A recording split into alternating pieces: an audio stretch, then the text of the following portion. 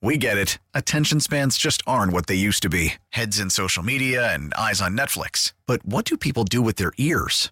Well, for one, they're listening to audio. Americans spend 4.4 hours with audio every day. Oh, and you want the proof? Well, you just sat through this ad that's now approaching 30 seconds. What could you say to a potential customer in 30 seconds? Let Odyssey put together a media plan tailor-made for your unique marketing needs. Advertise with Odyssey. Visit ads.odyssey.com.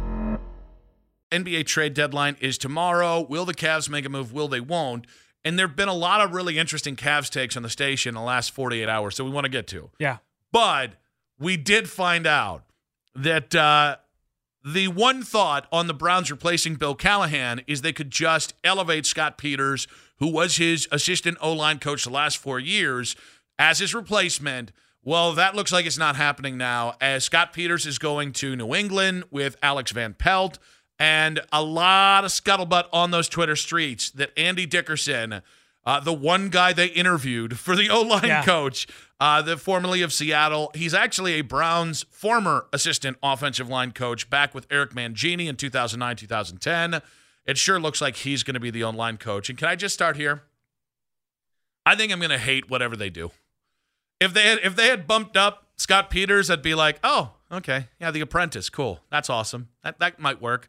If they had hired Andy Dickerson, I'd be like, okay, yeah, he's not Bill Callahan. I think any analysis that I have is going to start with Bill Callahan. Unless it was Jeff Stoutland, Mike Munchak, Bill Callahan. Any analysis was going to start with, he's lesser than the guy that I really like that you just lost for a valid reason, but still you lost him to another team. I think that's kind of just human nature, right? Like, think about the Ryan Day conversation down in Columbus. It's constantly, well, he's not Urban Meyer. Like, if Kalen DeBoer is going to be dealing with that at Alabama, well, he's not Nick Saban. Like, when you follow somebody who is a legend at their job, and Bill Callahan very much was a legend at his job, it's hard to replace that person with anything other than the person that you know and feel good about it. So I 100% get that perspective. I think a lot of Browns fans are going to sort of, whoever they hire, if it is Andy Dickerson, I feel like it's going to end up being like, okay, I'll wait and see. I'm a little bit nervous about that position now because it's not Bill Callahan. Like, the last 4 years, in a lot of ways, as Browns fans, like, we've been spoiled with the O-line because, I mean, look at this year, for example. You had, like, Jerron Christian blocking in a meaningful playoff game, and James Hudson, who's usually a turnstile, and for most of the regular season when they played, like, they kind of held their own. They were okay, and we all just kind of attributed to, well, it was obviously Bill Callahan. So we're not going to have that luxury anymore, and we'll see if there's a drop-off. But, yeah, I'm interested to see kind of where they go from here. I think the Scott Peters move, had it been him, would have been more so just about, like, continuity. Like, you've been here for 4 years. You've seen what he's done. Hopefully some of that has rubbed off on you, and you can kind of keep going with it. I think what's actually more interesting is the fact that he's going to join I almost said Scott Van Pelt, Alex Van Pelt in New England. Any of the Van Pelts. Yeah, the whole lot of them. Given what we heard from Albert Breer last week, where he sort of alluded to the idea that Alex Van Pelt was very much like a glue guy in the organization, and that's why the Patriots valued him. Well, now he's plucking somebody from Kevin Stefanski's staff to follow him. Yeah, and I think it does give credence to the idea. And there's a little bit for me, I'll believe it when I see it. There is this does give more credence to the idea that they're tearing everything down to the studs, right? When you lose a Bill Callahan and you don't replace him with his assistant, his apprentice, whatever you want to call Scott Peters, and you bring in a new guy, it kind of makes you think, okay, are we changing up the entirety of the scheme and protection?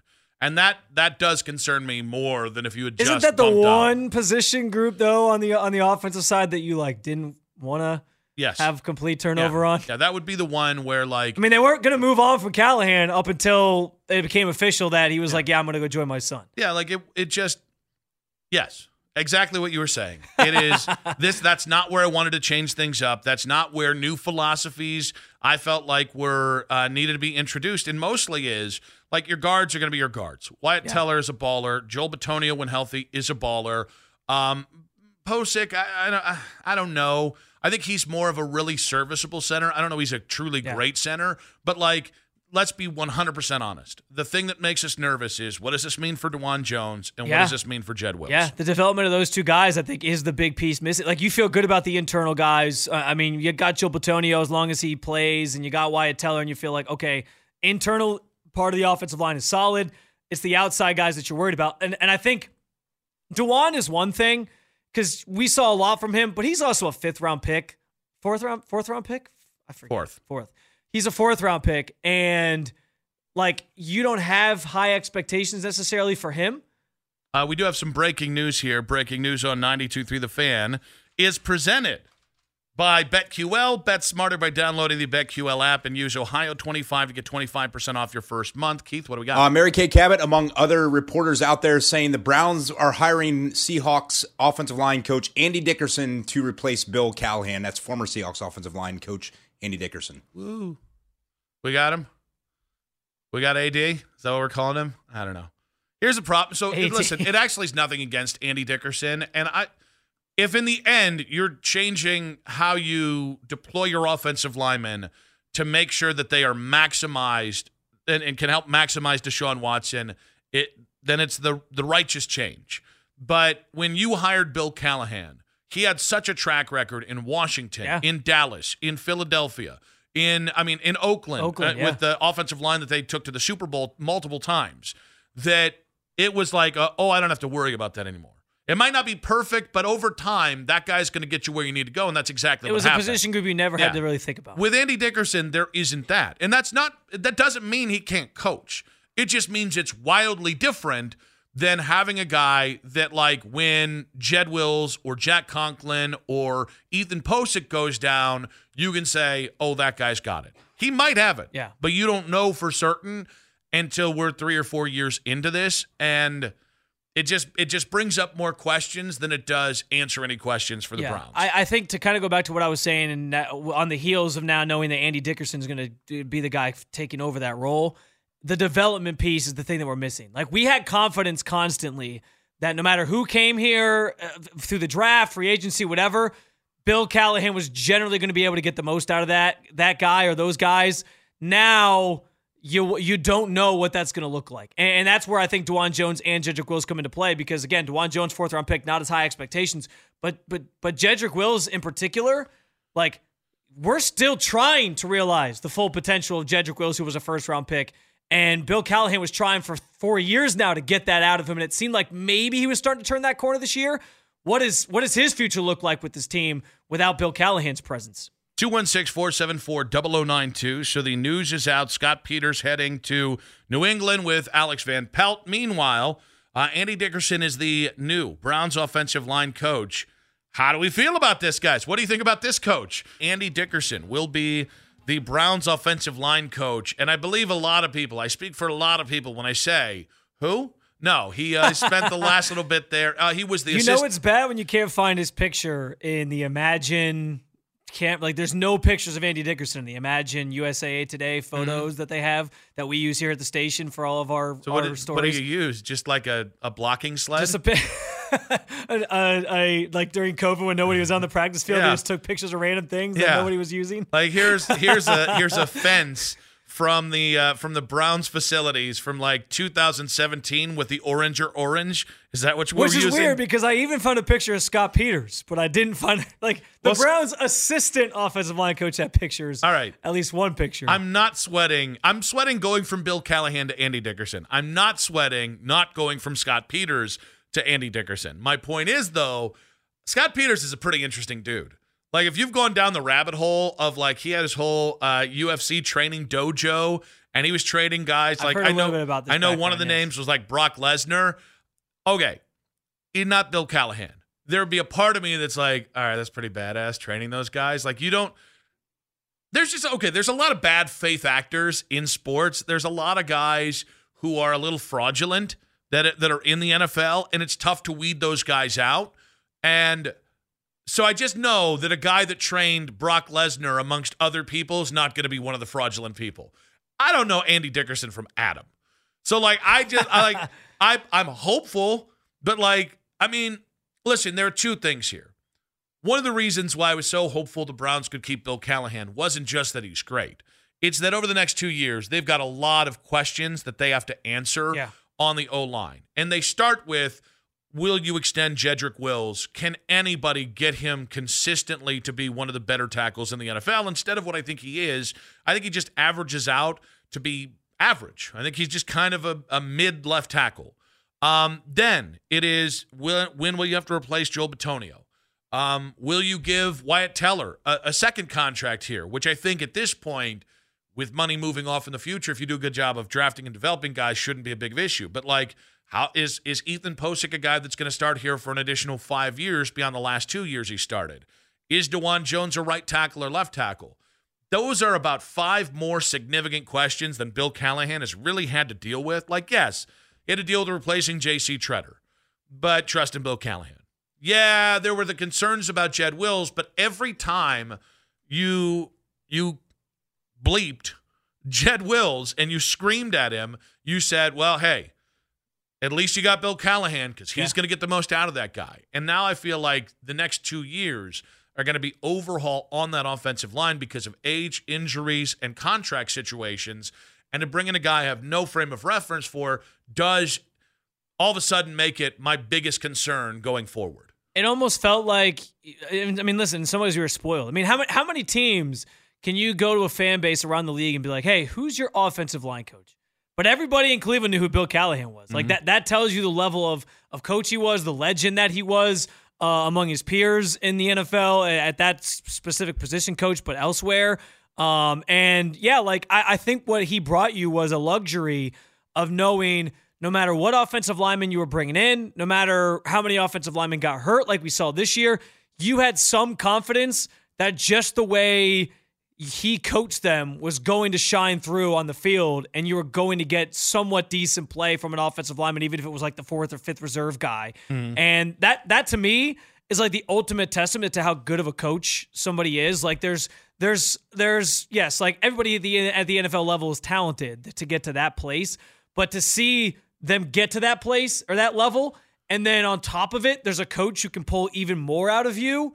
Well, that to me is like the highest praise that you can get. So I think now the Browns are losing that luxury, or at least the benefit of the doubt of that luxury, that we can just assume no matter who they bring in, no matter who the reserve tackles are, the reserve guards are, whatever, that they're just going to see instant results.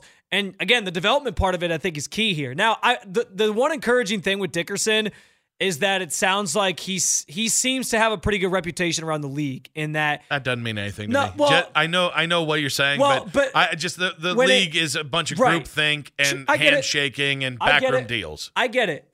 But when we're trying to analyze a guy who clearly we don't know a ton about, like where you weren't following the Seahawks that closely or the Rams before that when he was with them to really know, okay, how good of a coach is this guy? We're not there every day to really know how good of a coach he is. But the fact that this offseason cycle, he interviewed with the Browns for the OC job, even though that might have just been like a preliminary interview in case Callahan left.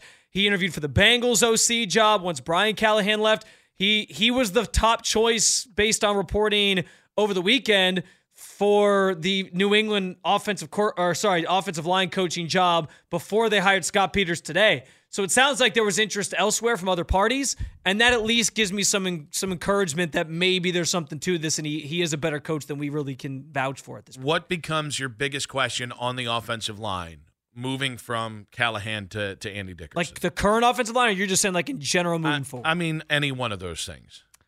I think if I'm looking in terms of next year and in the next couple years, I think that the obvious answer is just the development of Jed Wills. Like, he's going into He's a fourth-year player. Real quick, you keep saying the development. You said it twice now. He's a fourth-year player. Like, what's the development of Jed Wills? Like, I just mean finding out if he's worth extending or not. Okay. Yeah. Which I don't think is going to happen. And I think you lose Bill Callahan, you lose almost any hope that does happen. Mm-hmm. Which maybe that's a blessing in disguise because you can just shift DeJuan Jones over. But I think it's the development of those two guys. Are we going to get a firm answer on Jed Wills? Is he going to actually turn him into the first-round pick that we've been waiting for him to become? And you're right.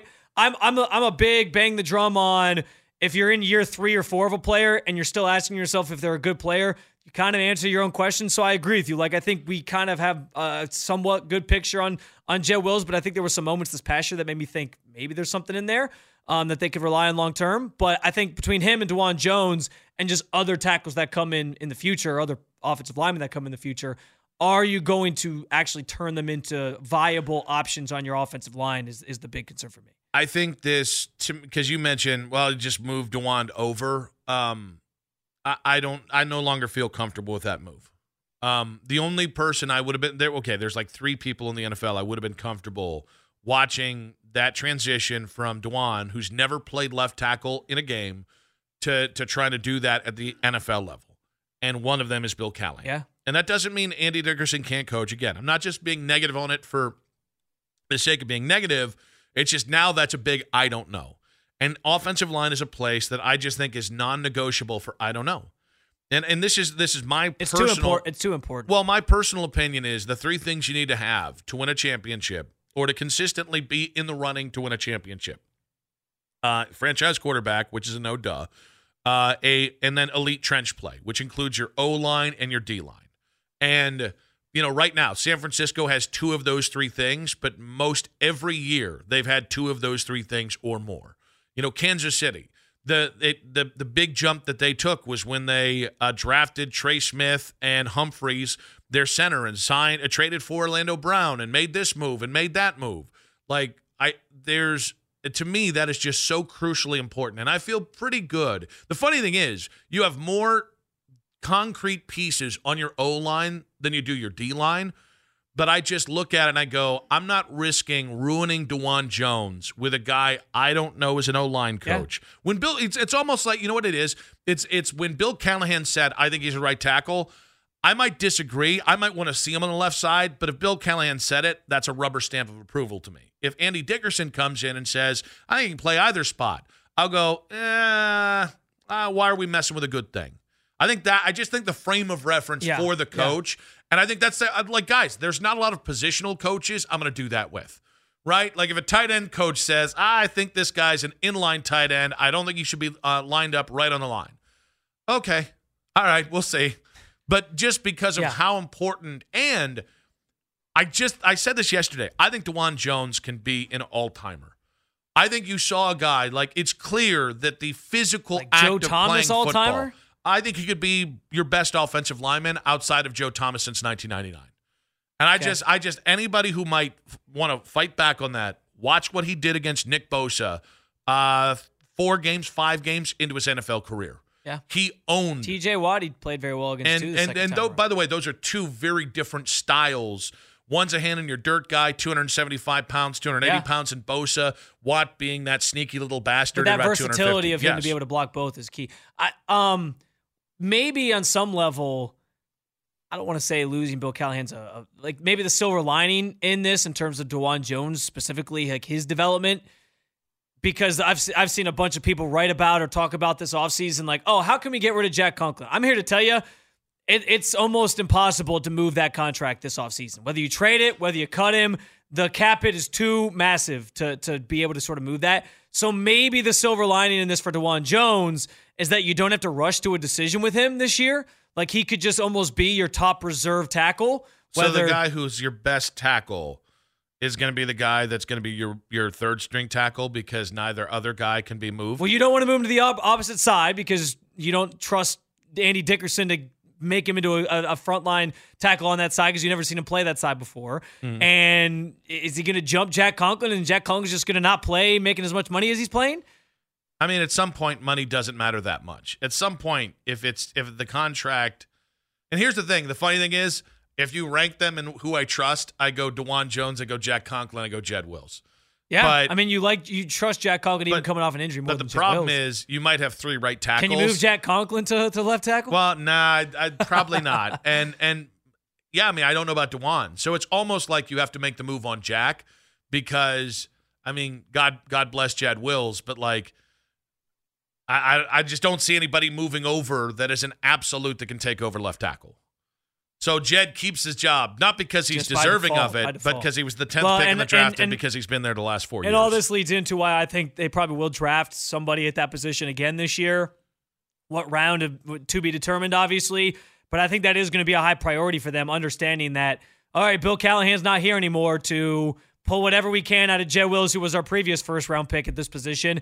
And we don't know if the development of DeJuan Jones now gets stunted by him not being here either. So we just need to keep, taking bites at the apple and see what we can do and bringing tackles in here. I will say, Wine and Gold on Twitter, at Nick Wilson says, did send us a little bit of a breakdown from Ethan Posick on Andy Dickerson, but he also included a picture of Andy Dickerson in Seattle. That's a nice beard.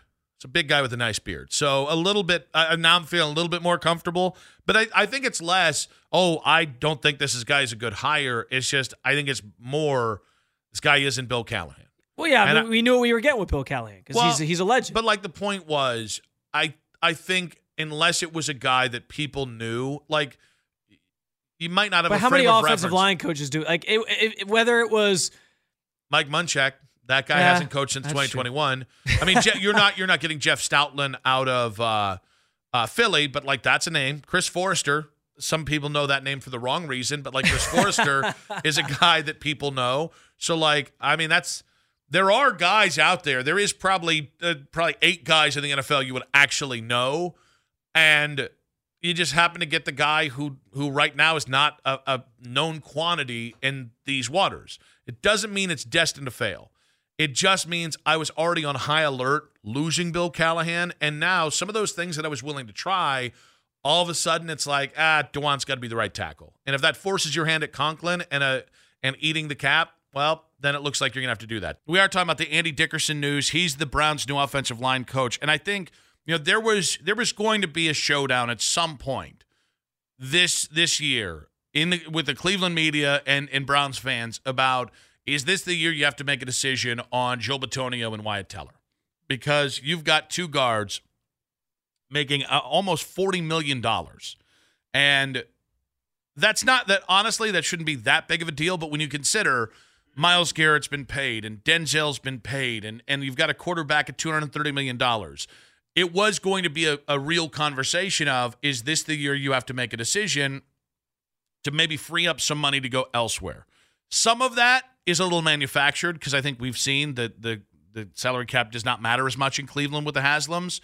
I do think moving from Callahan to Andy Dickerson, I don't think you can make that move this year. If you were to look at Joel and say, well, he's at the end of his career, maybe this is it. We either renegotiate his deal, maybe we lower that cap hit, or if he wants out, if he still wants his money. Like, I don't even think you can do that. I think the best thing you can do for a first-time or brand-new O-line coach is not mess with any of these variables and just draft guys for him to develop, and that becomes a real conversation next year now.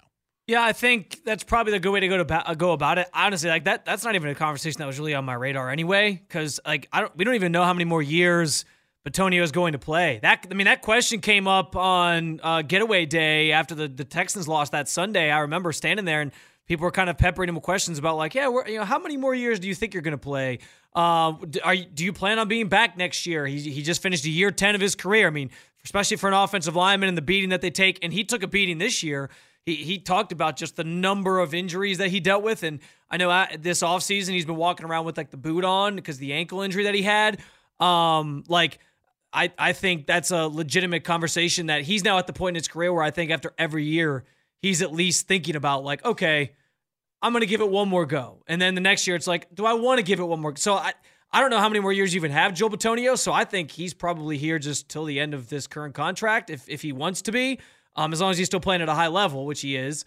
And then I think from there, like, then you're only really invested a lot of money in one lineman, and I don't see them necessarily paying Jedrick Wills after this year. So I think it's okay to kind of have the setup you have at the moment. I think you and I both agree on paying Jed Wills. I think if you don't draft a guy and develop him, or if you don't draft a guy to challenge him this year, you're going to put yourself in a position that you do one of two things next year. You either go in and let him hit free agency, and then you try and find his replacement on the open market, or with that first-round pick, the first one you're going to have for the first time in 4 years, and that's really, really difficult because you're now drafting for need, and you're going to push somebody up the board. There are a lot of complications with that. Or you're going to maybe pay the wrong guy and be in the same situation, or you're going to have to pay an average-ass tackle because you don't have a better chance or a better choice. I think that's the situation. I think that neither of those feel appetizing. I think that's a risk that they very well could be faced with, and it's tough. I think ultimately they will draft a tackle. Let me just say, too, because we talked about the Jack Conklin deal earlier, there can't be a deal on this roster right now that they regret more than that one. And that's including like It's not the Deshaun Watson one. Well, because they in their eyes, there's still a chance for that deal to work itself out. And they were thinking with that deal, oh, this is going to be a 10-year thing with Deshaun because they think he's going to become the quarterback he is. And we're going to talk about that later, I think, anyway. Or they think he's going to become the quarterback he used to be, I should say. But I think the Conklin one is like you pigeonholed yourself into that so before you really even had to. Like it was they signed it last season when he had like finally a healthy year after being injured the year before. Then he gets hurt again this year. Like and then DeJuan Jones emerges. Like I know hindsight's 20/20. I'll give you one better. But that's the deal that I think they want back. They should regret the Jed Wills 5th-year option more than they should regret the Conklin deal. Because now you're locked into money to a guy, guaranteed money to a guy. Yeah, but you're not any closer. Yeah, but the difference is Jed Wills might be gone after this year, and then you just clean your hands of it and you find the next guy. After paying him $15 million to be a turnstile. I forget what it is off the top of my head, but Conklin's cap hit even next year, if you were to move on from him, is still massive. You cap nerds. Joe, welcome to the show. What you got for us? Hey guys, yeah, what a tangled web we weave, huh? Absolutely. Well, I don't know where to start. Well, I wouldn't worry too much about DeJuan Jones with Callahan leaving. He's a very talented guy, and I coached a lot of line play, and this new guy is going to be very excited. He's going to be wanting to prove himself. He is a very good coach, and I think first of all, that giving Conklin that deal might have been actually worse might be the worst deal. That guy is made out of paper mache. Yeah, that's also in hindsight, though. You didn't have a replacement for him, and I think we saw this year you weren't going to put James Hudson there. No, I know, but the guy, you can't extend a guy. Look at it, it's just like what's his name, Ward, in the secondary. They got to move that contract. I don't care how good he is. You got to move that. That's constipating the whole money flow on the defense. But my real call is about Jedrick Wills. Jedrick Wills is not a talent problem. It's not a not knowing what to do problem. That is I guess I'll call it an attitude problem. Or he's soft or he's something. The guy plays 1.5 seconds a play and then turns around and watches the play. That's what he does. That's exactly what he does. And I don't know how, whether Bill Callahan's there, whether whatever coach is there. To me, that's a head coaching thing, or somebody's got to say, hey, you're supposed to block until the whistle blows.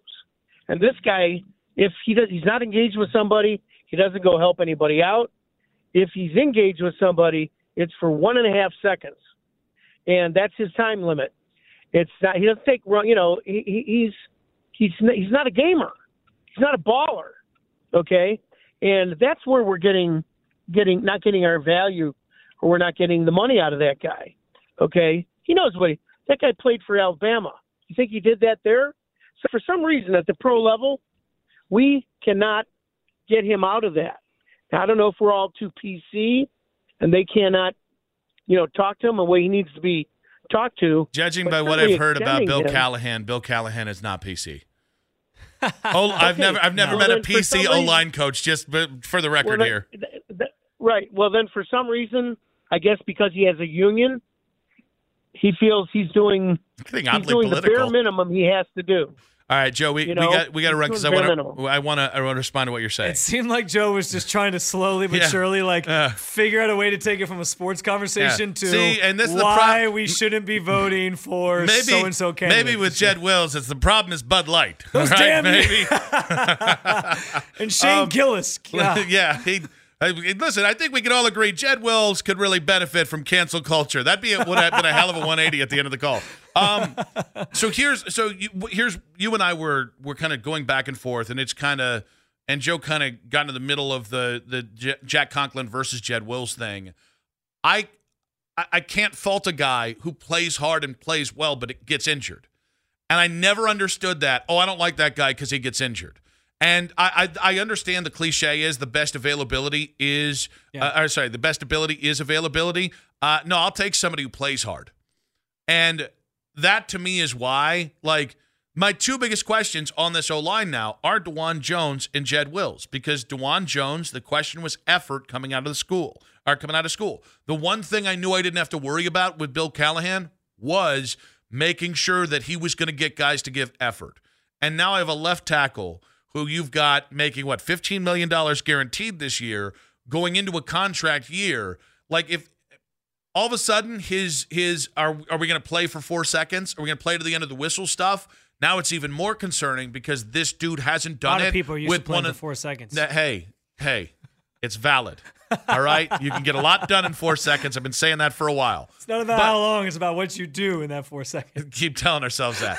But the Jed Wills thing, like, now I got a guy who I don't know about Andy Dickerson in terms of accountability and pushing guys, and that becomes the big concern. There is a bit of news. Apparently, there is somebody in Las Vegas that is climbing the Sphere. If you haven't seen the Sphere, it's the giant dome that has the video on the outside, and so they'll do like an eyeball, or they like do all these kind of different tributes.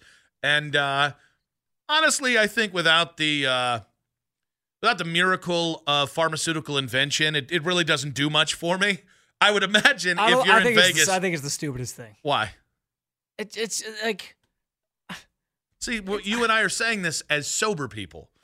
If you're in Vegas and everything's just a little bit legal, I think you might feel different. But you mean climbing the Sphere? Or no, I'm saying the Sphere in general seems stupid to me. No, we are in a complete agreement. Like climbing the Sphere is stupid. There's no way you can paint that as anything other than a bad drug trip or just flat out stupid. My point is, you are not going to understand the real wow factor if you're sober and you're not up on the thing. You're watching a video in Ohio. It just feels like the Sphere is like the peak of like American gluttony, of just like, oh, what's the biggest thing that we can put screens on? And everyone, like, we just get so we're like, you go through the section at Walmart and there's all these TVs and you're like, oh, that one's bigger than mine. What is our obsession with screens? Who cares that this building has a massive screen and it's just like projecting random things out there, like the helmet of the Chiefs or the helmet of the 49ers. I don't care. I think you need to take more drugs. I think that's the reality here. By the way, did you just every time? Let me ask you. Now I got to know. How big a TV you have? That was bad English. How big of a TV do you have? I forget what our living room TV is. Our biggest one. I forget what it is. It's somewhere in the range of like 55, 60. Okay, so clearly you care about screen size. I mean, I want a bigger screen for like that room. I don't need like the biggest screen though. Like that's never been my thing. It's 60-inch TV. Thing. That's a big ass TV. I think it's 55. I don't know. Whatever. Are you a sizist? Are you out here saying because I don't have a 75-inch TV? Are you shaming people with bigger TVs? I listen. If you have a big screen TV for your house, it makes sense. But why do we care that it's on like the side of a? What is the point of that? You're driving around because it's also inside. It's the same reason why I think the screen on top of Rocket Mortgage Fieldhouse is stupid. Who's looking at that? Who's looking at the screen on top of Rocket Mortgage Fieldhouse? The Goodyear blimp. And also, I don't think that's a one-for-one comparison. Every, like, 17 times the Goodyear blimp is in downtown Cleveland for a year? Something E.T. and the Goodyear blimp can see is not the same thing as something you can see at any point in Las Vegas. I mean, everything looks better on a bigger screen. That is fair. Also, it's supposed to be like the ultra-high resolution, like the best possible resolution now. What is the point? Like, what are you watching on there? And it's usually like they put smiley faces on there, and they put like what? You just sitting there watching the screen change. You like get your you get your fold up chair, and you're sitting outside with your popcorn. And you're like, oh, what are they going to put up on the screen next hour? You're okay, what's the difference between that and the Eiffel Tower? It's just a tower. Like my point is, it's kind of just there to be a landmark. At least this, you can change what it's going to look like. You can do cool stuff with it. And by the way, the point is the inside. But the outside is not the point. The inside is the point. The difference is, like, the Eiffel Tower has like a lot of historical relevance. Well, one day this one will. Yeah. 200 years from now, your take is going to look like crap. The world will not exist in 200 years from now because of things like the Sphere that are killing our environment. Tyree. Good Lord. Yes, how many times do we have to teach you this lesson, old man? Also, I've heard that the tickets are like astronomical for that thing. Just because you're paying James Dolan just to go sit inside a Sphere that literally, once you're in there, it means nothing to you. Did you become Jeff Phelps? Is there something? Is that the chair that Phelps sits in? I didn't swap out the chairs. You became the oldest man in this building because you're missing the point. The point is you go inside the Sphere and it's unparalleled technology, and then you take the drugs, and then your mind really goes out there. Do they give you drugs when you walk in? No, that's not the price of admission.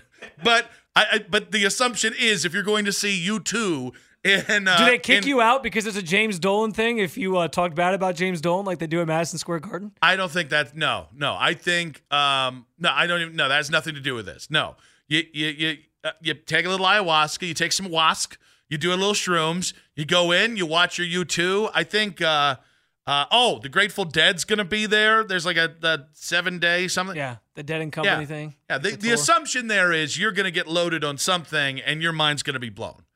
So I feel like you're being very dismissive. I just don't care. See, okay, now early in the show, and to be clear, I don't really care about the Eiffel Tower either. If I'm being honest, like whatever. What about the Statue of Liberty? What? Take it or leave it. Send it back to France. Yeah, the single greatest. I almost said symptom. The single greatest signal of freedom and American pride in history is a little too green for my liking.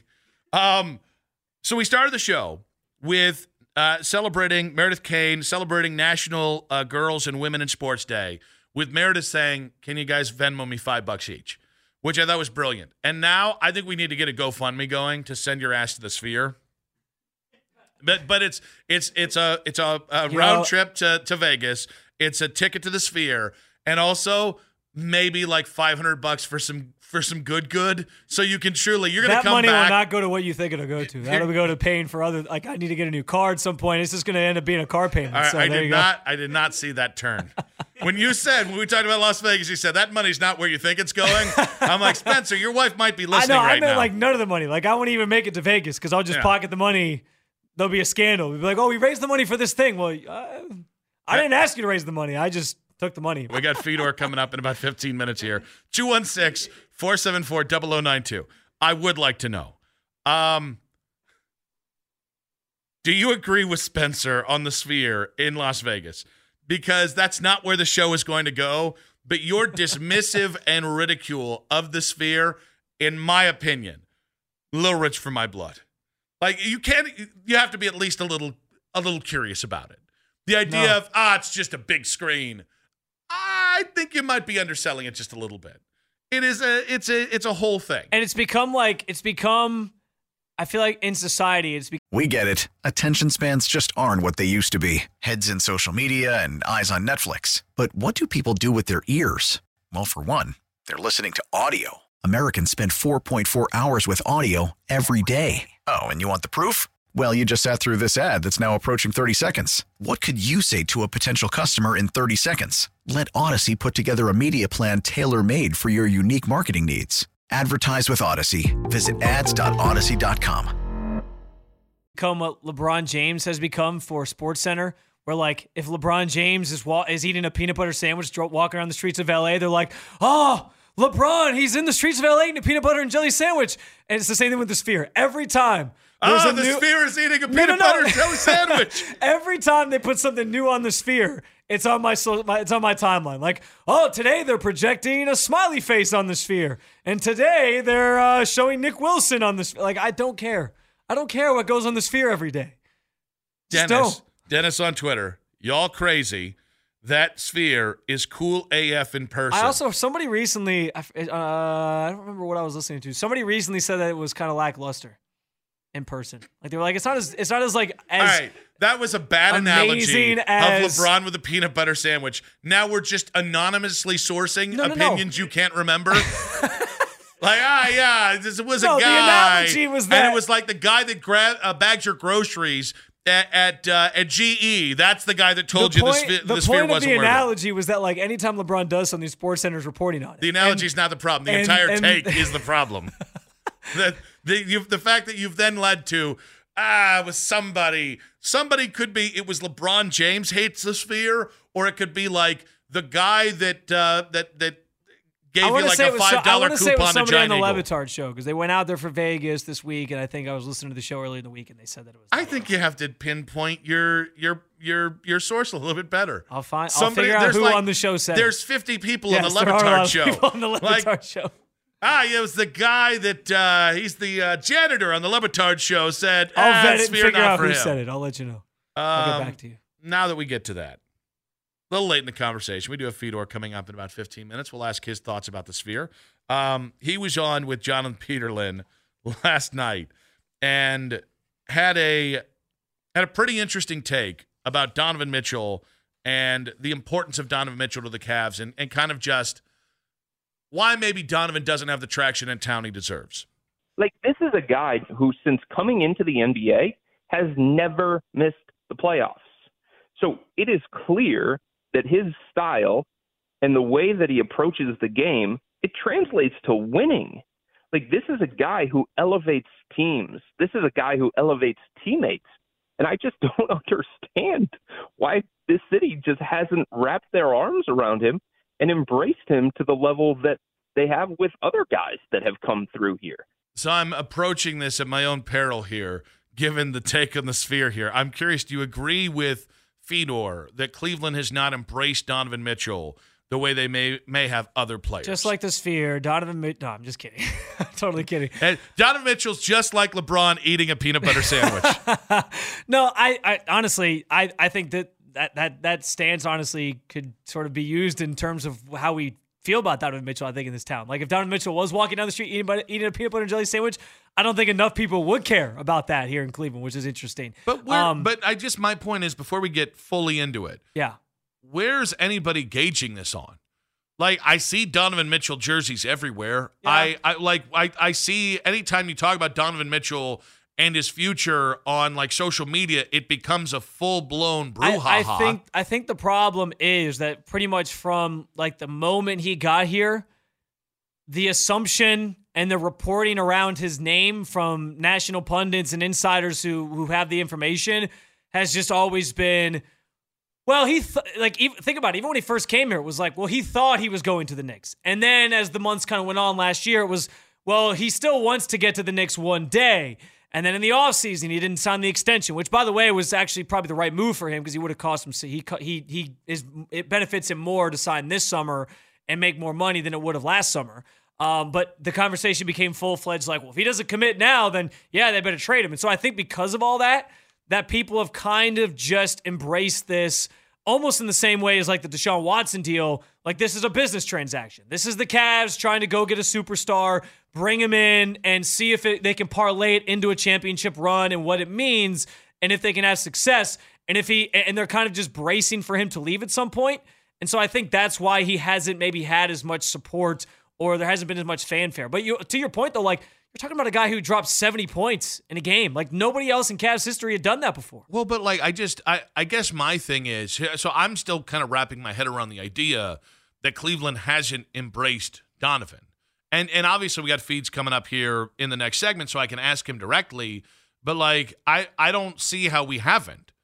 Like, I think in spite of everything you've said, in spite of Donovan's future, in spite of him being a guy you drafted and developed versus a guy like Darius. 2 years ago, when I first got back to Cleveland, I made the mistake of saying at the time I would have traded Darius for Donovan if that's what it took to get Donovan Mitchell here. And honestly, it was an uncomfortable next week after that because I pissed off a lot of people that take. 2 years later, I think I have more people agreeing with the take. I'm not saying I necessarily have the take, but that it'd be better for the Cavs going forward if Donovan stayed and you were able to deal Darius for a guy that is perfectly, like, fits perfectly with Donovan as a 3-and-D player on the wing. So, like, that's how much this has changed in 2 years. That's one way I've looked at. 2 years ago, we're not saying that. We'll say, well, why don't you just go ahead and get the piece that fits with Darius instead of making that trade? That's what's interesting about the situation right now is until you have commitment from Donovan that he's willing to stick around, you can't really move anybody else because if Donovan leaves, you kind of need Darius to be the point guard, the centerpiece offensively that you're sort of building around, and everyone else is kind of off of him. So that's what I think makes it really interesting is that the predicament they're in right now, until they have a firm answer on Donovan, they can't really do anything else. In that last segment, Spencer, we had played the clip of Chris Fedor talking about Donovan Mitchell, how phenomenal he's been in Cleveland, and the fact that to this point, Cavs fans have not embraced Donovan Mitchell like other, maybe, I don't even know if he's talking about just elite Cavs or just other Cavs players. And I'm curious who he's like comparing it to as well. Because like we can't compare anybody in the embracement of that player with like a guy like LeBron. So is it more Kevin Love?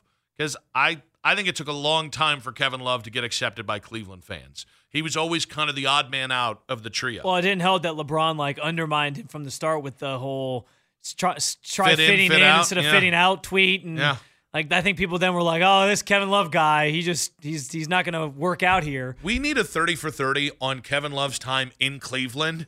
It was a roller coaster ride. I mean, and then then there was the rejoice, he resigned. Oh wait, he's not worth his contract, and it's an immovable contract. He sucks. We hate him. And then oh wait, he's embraced this new role. And then it's like, he had a falling out with the Cavs. I don't really like. It ended on the biggest what the hell ever. Like what changed ever. We kind of forgot the point where he became one of the leading players in the NBA in helping, being open and honest with mental health and kind of. So one day I want just my Kevin Love in Cleveland, 30 for 30.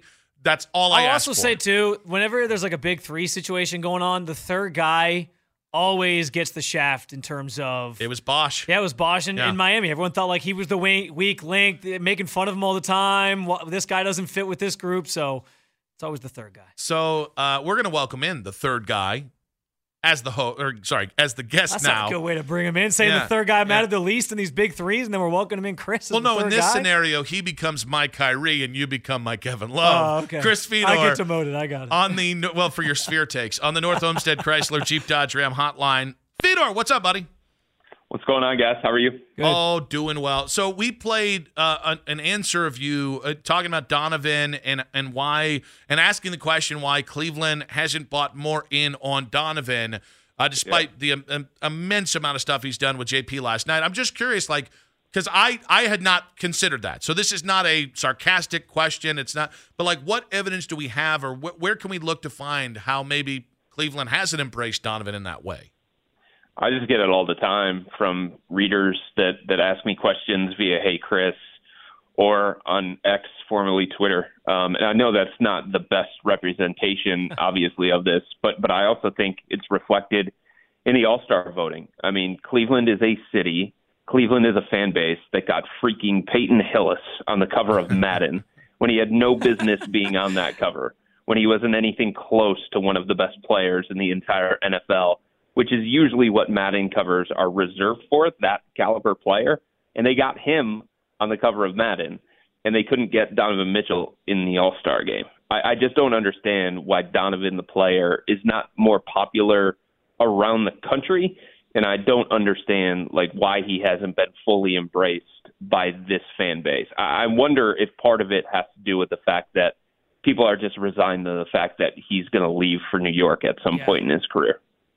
That was what I was going to kind of ask next, because it feels like ever since he got here, even the moment the trade happens, it was all the reporting of, well, he thought he was going to the Knicks. He ends up in Cleveland. So I don't know. I guess I kind of feel like that's the reason, but is that kind of the sense that you get, that it's just fans kind of being cautiously optimistic about wanting to believe that somebody other than LeBron would stay here for a long period of time? I mean, I guess it's possible. Anything's possible, but things change so quickly in the NBA, and what is 1 year is not necessarily what it's going to be the next year or the next year. I mean, people change destinations in the NBA, and then some people stay in the NBA. It's just no way to predict what's going to happen. So I've always looked at this as a situation, even with Donovan, or even when it was Kyrie or LeBron, whoever it may be. Just enjoy the ride while these guys are here. There's no guarantee that they're going to stay, but if they do stay, then it just becomes all that much more exciting. And since Donovan arrived here in Cleveland, he has done nothing but go completely all in on this organization and in this community as well. He helped recruit Max Strus and George Niang this past offseason. He organized player team workouts this offseason. So he has done everything that he possibly can to ingrain himself into this community and into this franchise since coming over from the Utah Jazz. And I just don't know what anybody else could want from Donovan on the court from a basketball standpoint or off the court in terms of how he has embraced this city and this community and this franchise. Chris, I think given where the Cavs are right now, all by their lonesome as the 2 seed in the East, that started to open up questions about, well, maybe a deeper run in the playoffs is possible. Let's say, I'm just going to give you a direct hypothetical. The Cavs make the Eastern Conference Finals, and it's very competitive, but they top out there. Does that increase the chances significantly that Donovan would stay long-term or sign an extension this offseason? Yeah, I definitely think that that's a possibility. And I definitely think that that's something that Donovan is looking at. And I think it's something that he cares about. The sense that I get in getting to know Donovan the way that I have over the last year and a half is that he wants to win. He is at a stage in his career as a basketball player where he feels like he should be competing for NBA championships. And he wants a place where he can compete for NBA championships for multiple years. And he wants to believe in the roster. He wants to believe in the organization. He wants to believe in his teammates, that they're at the same level and they're ready to give him the thing that is missing from his resume, ultimately, right? He's a multi-time All-Star.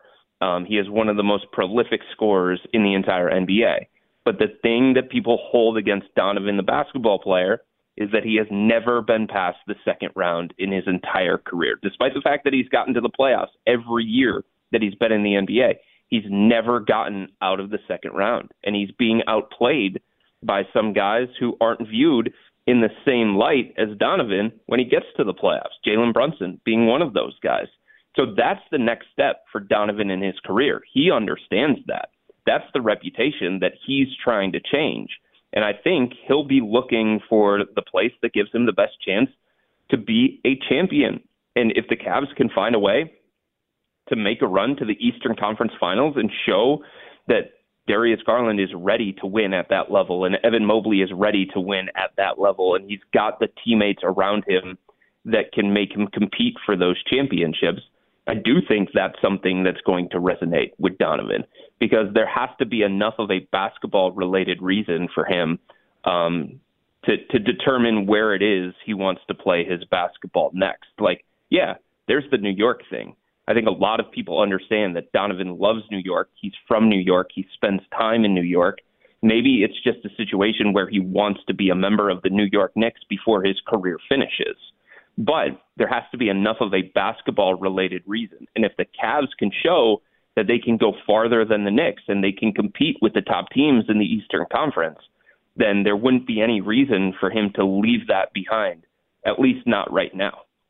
Chris Fedor, Cleveland.com, joining us on the North Olmsted Chrysler Jeep Dodge Ram hotline. This trade deadline for the Cavs perspective is interesting, Chris, because we know during the LeBron years there was always a lot of pressure to add and make the team better. And then even when he left, it felt like there was always big rumors for the Cavs. Like, oh, is Kevin Love going to be on the block and all these different things. But this year, given how the team's playing, they've won 14 of 15. They're on this great run. They kind of, in a way, got guys back in a trade deadline way with Garland and Mobley kind of getting back into the rotation here, and there's a chance for them to get better just from that naturally. It doesn't feel like they have to make any moves tomorrow. So what are you expecting them to do? Should it be a quiet trade deadline for the Cavs? I think that's the way to put it, guys. Oftentimes, an organization's deadline approach is born out of necessity or desperation. Sometimes it's born out of like what you actually have to offer and whether that fits the players that are actually out there on the market. But the Cavs are in a situation, and I'm not sitting here saying that they're the Boston Celtics, right? They're on that level, or they're the Los Angeles Clippers or the Denver Nuggets or something like that. But this is one of the best teams in the NBA, and they don't need to fix this roster. Sure. Could they go out and add a 3-and-D wing? Sure. Play some defense, shoot the ball, score a little bit, give you some insurance at the back end of your rotation. I could understand why the Cavs would explore that, and they are exploring that possibility. Could they add a little bit more beef in the front court just in case, Tristan Thompson doesn't come back as the same kind of player following his 25-game suspension? Do they want somebody who can play more of those center minutes as opposed to Evan Mobley just until mid-March when Tristan comes off of his suspension? Sure, I could see that. Do they want a more reliable backup point guard so they don't have to use Donovan Mitchell as the backup point guard or Karis LeVert as the backup point guard or lean on 23-year-old undrafted rookie Craig Porter Jr., yeah, I could see that as well. And I think if the opportunity presents itself where the Cavs can improve their roster, the back end of their rotation, without giving up much of value, then I think they'll explore that all the way up until the buzzer. But they don't need anything. It's hard enough for J.B. Bickerstaff to find consistent minutes for Sam Merrill, who belongs in this rotation. It's hard enough for J.B. Bickerstaff, when fully healthy, for Dean Wade to get the kind of playing time that he has earned and he probably deserves based on the two-way impact that he has made for this team in the absence of Evan Mobley. So there are teams out there that the complexion of their season probably changes based on what they do at the trade deadline. Milwaukee comes to mind, the Philadelphia 76ers, and whether they can find somebody to fill in for Joel Embiid and get them into the playoffs where he comes back and maybe he makes an impact. The Los Angeles Lakers need to do something. The New York Knicks probably need a boost from their bench because it's one of the worst benches in the NBA, and it got weakened when they traded for OG Anunoby. But the Cavs aren't in that same kind of situation. The weaknesses that they had exposed in the first-round playoff series against New York, those were addressed in the offseason, and there are reasons to believe that there's internal growth that's going to happen with this group when they have more time together, when they figure some things out, how to play with each other, find different lineups and combinations that work. All of those things can still happen for the Cavs in the second half of the regular season, making them a better team going into the playoffs without actually having to make a move at the trade deadline. So I think it's going to be quiet tomorrow. As a follow-up, Chris, because Isaac Okoro has been one of the names just kind of floated in rumors of a player they could potentially move tomorrow. Mm-hmm. If he's not moved, does Cleveland still intend to attempt to retain him this summer and give an extension, or has his play recently maybe priced him out because we know Cleveland's trying to avoid going into the tax? The Cavs understand that restricted free agency benefits them in this kind of situation. It protects teams like this, and I had a source tell me earlier this morning that the Cavs' plan is to have Isaac Okoro back this summer to find a deal that works for them and for him.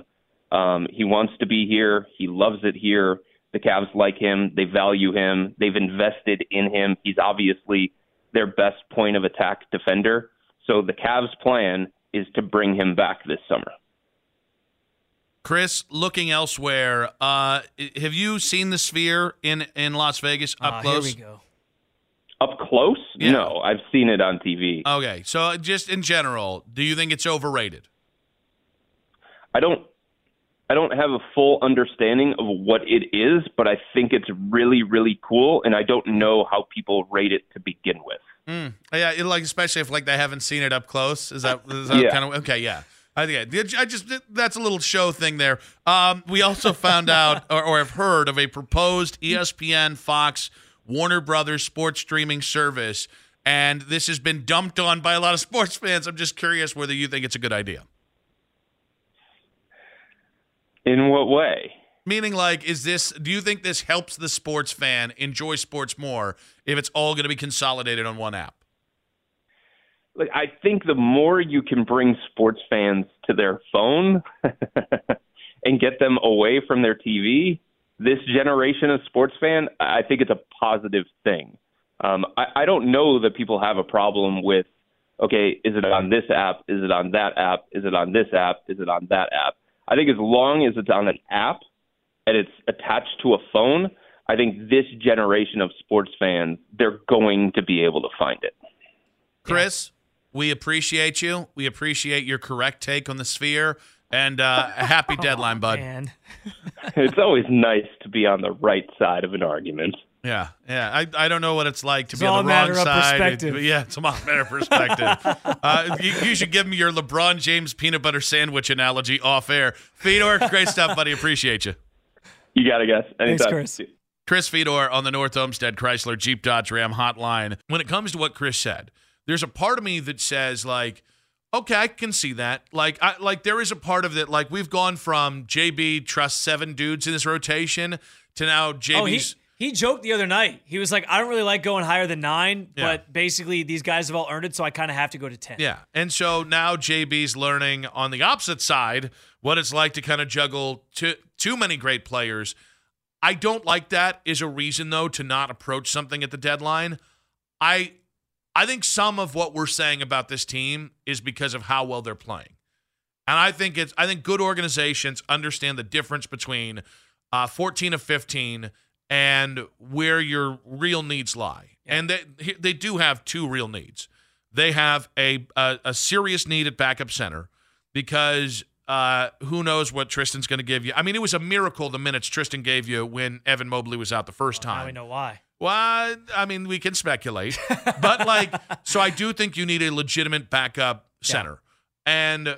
And the worst case scenario is Tristan's buried on your bench, which at this point, what's it? The best ability is availability. The second thing is you can't tell me they don't need somebody on the wing. Mm-hmm. And I know that that's probably more of a long-term fix. At some point, you're going to have to say, well, can Isaac truly be a starter? Can any of these guys be a starter? Or are we going to have to deal from our core four to get that guy? But I just think you should always be open to the perfect move. I'm sure the Cavs are when it comes to wings, but I don't want to look at this and say, well, they've won 14 of 15 because, guys, they could lose 3 of 4 and an injury could happen, and our perspective on this thing could change very quickly. I'm so torn on what the Cavs should do tomorrow because you're right. I can't sit here. On one hand, I think about what other teams are going to do, and I got a feeling the Celtics are going to try to add. I got a feeling the Bucks are going to try to add, and those are teams you're directly competing with. So it's well, I kind of want you to do something that might make you better. But then you think about the assets that they have at their disposal and what they'd have to give up, and you're like, is there really a move you can make that makes you substantially better? And that's where it's hard because, I'm not trying to get lost in the sauce on the 14 of 15 and, yeah, they're on this great run, so it's just going to keep going. I recognize that this can be fleeting. They could lose 6 in a row starting tomorrow or tonight, rather, and it could all go downhill. So you just never know. But I think this is one of the first years where I'm not imploring them to go do something either, because I almost do feel like without a trade, their big move is getting Mobley and Garland back in this new way that they're playing. So that's kind of the thing. Those two are out, and this new style that they talked about trying to do became their reality and their identity. And now it's almost okay, now that you know this is working, where do those two guys slot in? How can you maximize them to get the most out of this team? So if they do stand pat, I'm going to be fine. But if they don't stand pat and then the Bucks go out and make this big swing, I'm going to be well, damn, what do you do now? Well, but you don't. I really, it irks me a little bit when teams use but it's like we made a trade because we got Evan and Darius back. No, it's not. Yes, those guys weren't here previously, and yes, it is a challenge to work them back in. But that doesn't mean that changes your need. If Evan gets hurt again, or if J.A. gets hurt, Jared Allen gets hurt, you're going to need somebody that can give you 25 minutes, and that's tough to find for a team like Cleveland on the buyout market, anybody of quality. So I guess my point is there's not one move that I say you have to make. Yeah. And I'm okay if you say to me, well, we're going to stand pat.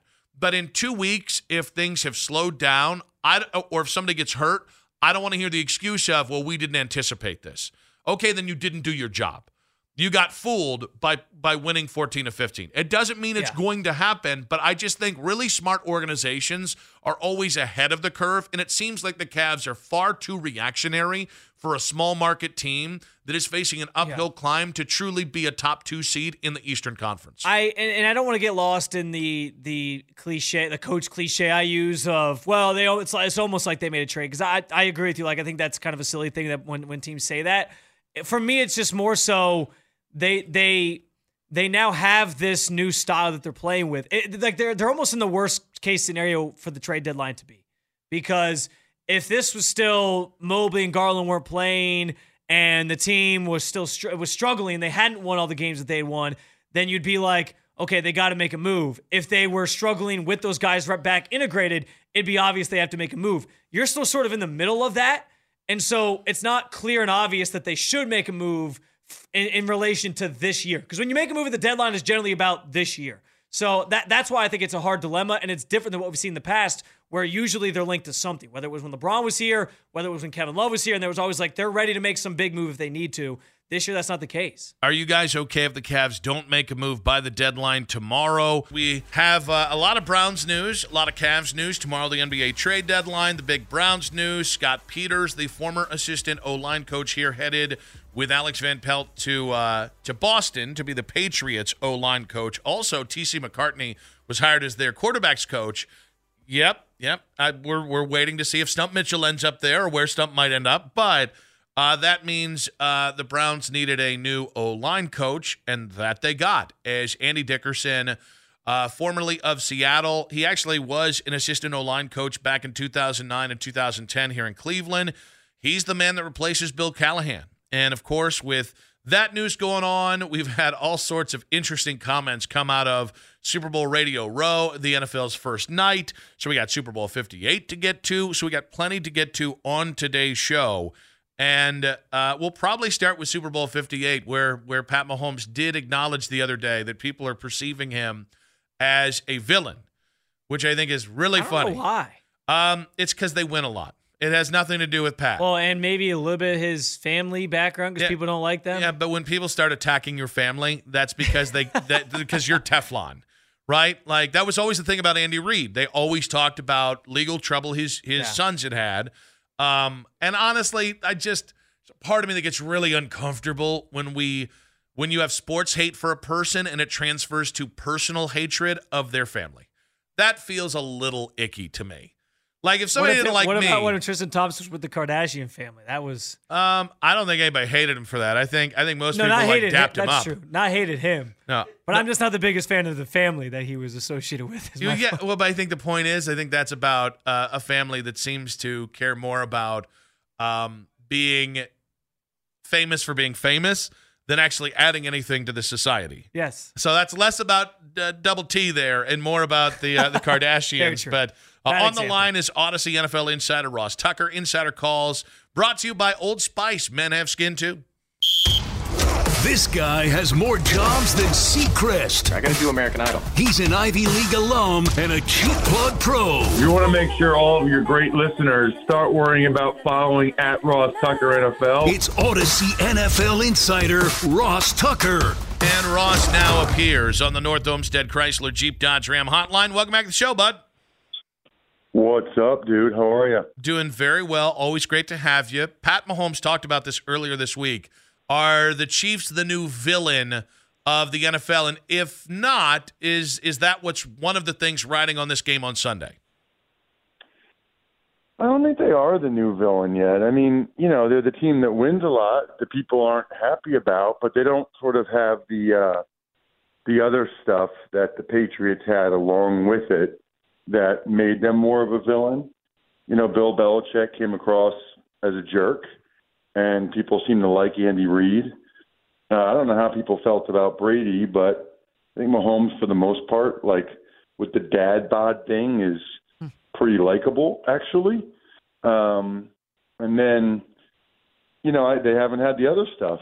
And they still have had a lot of success, but not quite Patriot success yet. So I think maybe he was feeling that because of opening night, there were a lot more Niners fans there than there were Chiefs fans. So maybe he's taking that to mean that the neutral fans feel that way, but I don't really think that that's the case. I think there was just a lot more people that were 49ers fans at the game because it's out here in Vegas. I just have to object. I'm not letting Pat Mahomes' body be referred to as dad bod. All right. What would you call it? I have a dad bod. Okay. Ross, you have a dad bod. Pat Mahomes just doesn't have a six-pack. Can we agree, calling that a dad bod is very dismissive of all the actual dad bods out there, including my own? So what I'm troubled by is you putting me and yourself in the same category. That's fair. I don't think you've seen me in a while, but I would say that I don't think, based on the last time I saw you, that we should be in the same category. Okay, that got real personal. And so now I'm hurt. I'm hurt, and I feel like I was just body shamed a little bit. I was trying to build a bridge there, and you nuked it, but I understand your point, and it probably is valid. Yeah, I mean, I don't know. There's just no yeah. And by the way, there was a little dad bod there, and I think it did make him likable, you know? I disagree. Ross, between the villain narrative with Mahomes, Brock Purdy trying to, I guess, find relevancy, Kyle Shanahan going for his first ring, Andy Reid trying to win another one, the Travis Kelce, Taylor Swift stuff.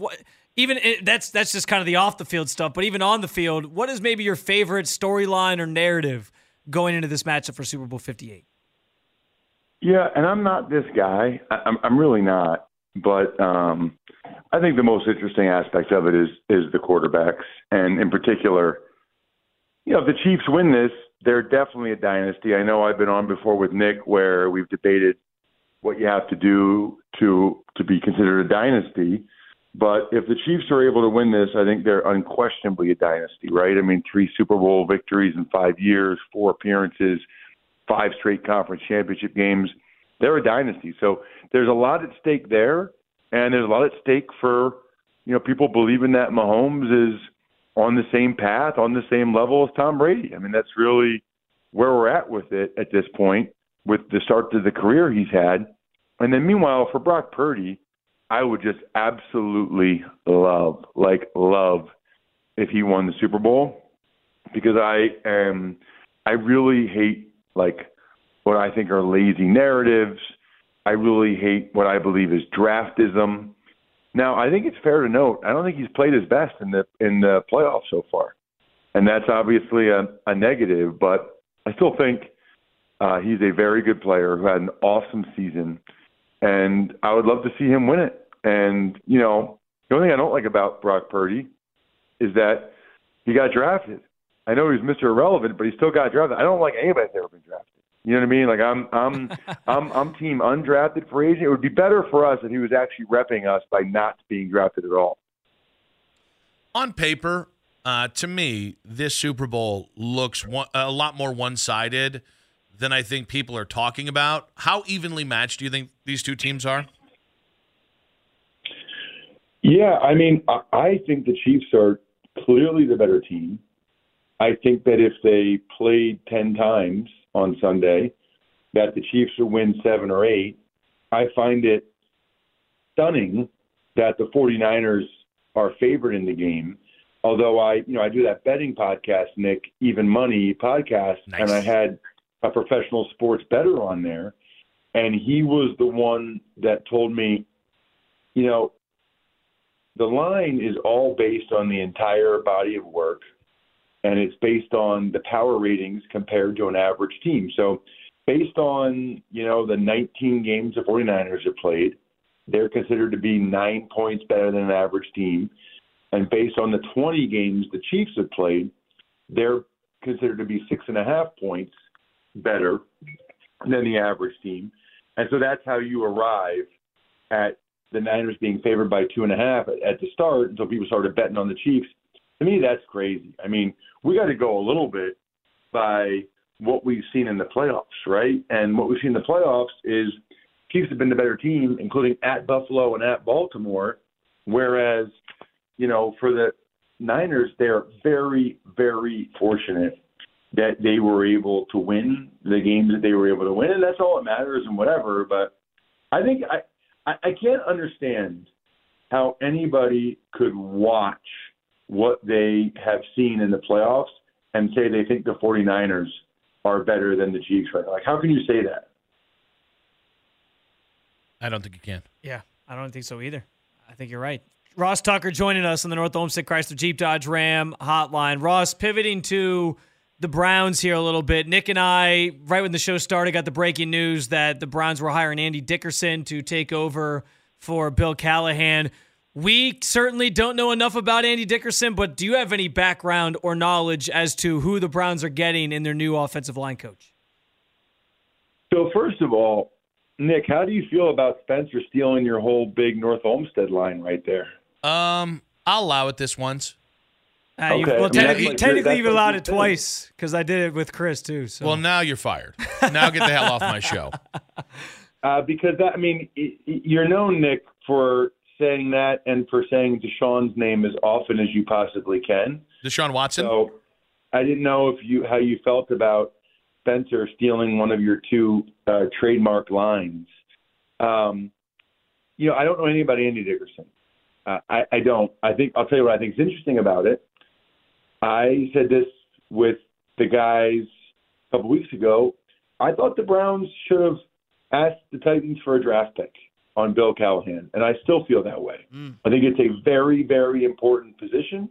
If he wants to be with his son, totally understandable, totally get it. This is professional football. This is not like, oh, okay, well, your son's in 7th grade and he's on that little league team. Okay, well, he could be you could be the – no, what are we talking about here? He was under contract with the Browns. The Browns should have gotten some type of draft pick. That smells to me like one of those where the owners don't want to set the precedent of having a position coach ever be traded for a draft choice. But I don't care. I wouldn't have let Bill Callahan just go. He's under contract. I would have tried to get some compensation. And I do think it's interesting that evidently they did not want Scott Peters, who I think is signing with New England instead. Yeah. That's interesting because I think Peters had been there with Callahan for a couple of years. And yet, I don't know, based on whatever it is that the Browns saw, they felt like going outside of the organization would be better than promoting him. Insider Calls brought to you by Old Spice Men's Blend Body Wash. Man, you and these reads today. The Gentleman's Blend Body Wash, providing exfoliation plus 24/7 moisturization because men have skin too. Ross on the North Olmsted Chrysler Jeep Dodge Ram hotline. Reestablish my dominance there. 1 to 10. How confident are you Deshaun Watson will, not can, but will be a top 10 quarterback again? You said scale 1 to 10? Yes, sir. 10 being the greatest amount of confidence, 1 being the least. 2? Would you like me to expound upon that? I would like you to expound upon that. Sure, yeah. You asked a question that deserved a number, so I gave it to you. No, I don't have a lot. I mean, even if you told me he would be 100% healthy for the whole season, I think it would be debatable. But coming off of 2 different throwing arm injuries, I would say not very confident. And it might happen, I said, I think the Chiefs would beat the Niners 7 or 8 times out of 10. Well, maybe it's one of the other 2 or 3, and maybe Deshaun Watson does it, but I don't envision it. Ross, to go back to the offensive line conversation here for a second, and understanding the context of like none of us really have a great background on who Andy Dickerson is or how great of a coach he is. Just how big of a loss, can you kind of put into words like how big of a loss Bill Callahan is for this team and what it means for the future of that offensive line room? Because to this point, and Nick and I talked about this earlier, like you could put anybody out there and you at least knew Bill Callahan was going to raise, if they were on a scale of 1 to 10, like a 1 offensive lineman, you knew he was going to raise them to like a 3 because he's just that good of a coach. So just talk about the impact of that, I guess, and what it means for the future of that group developing down the line. This is like a 500-word assignment you're giving him. You gave him like 4 prompts there. Which one do you want him to answer, man? No, you know what? I get it. The thought on Bill Callahan, and I would say it's a significant loss. And I think next year, we don't know what game it'll be yet, but there will be a game where the offensive line does not play well and they struggle in a certain area, and you guys will be saying, oh, man, we should have that was the Callahan game.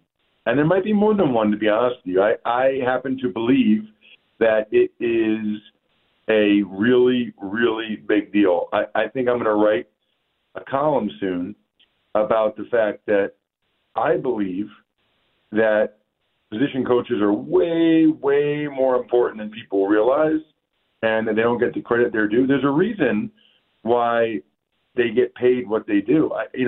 Offensive line coaches now get paid, some of those guys get paid, I think, a couple $1 million. It's unbelievable because they know how valuable it is.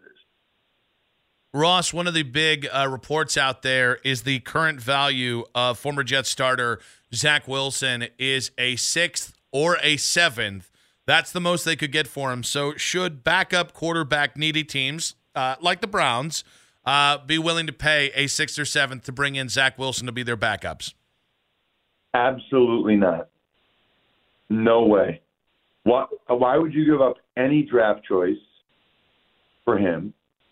And why would you give up any draft choice for him? And then his contract's fully guaranteed for this year. I wouldn't want to be paying him anything like that either. I mean, no. For what? No.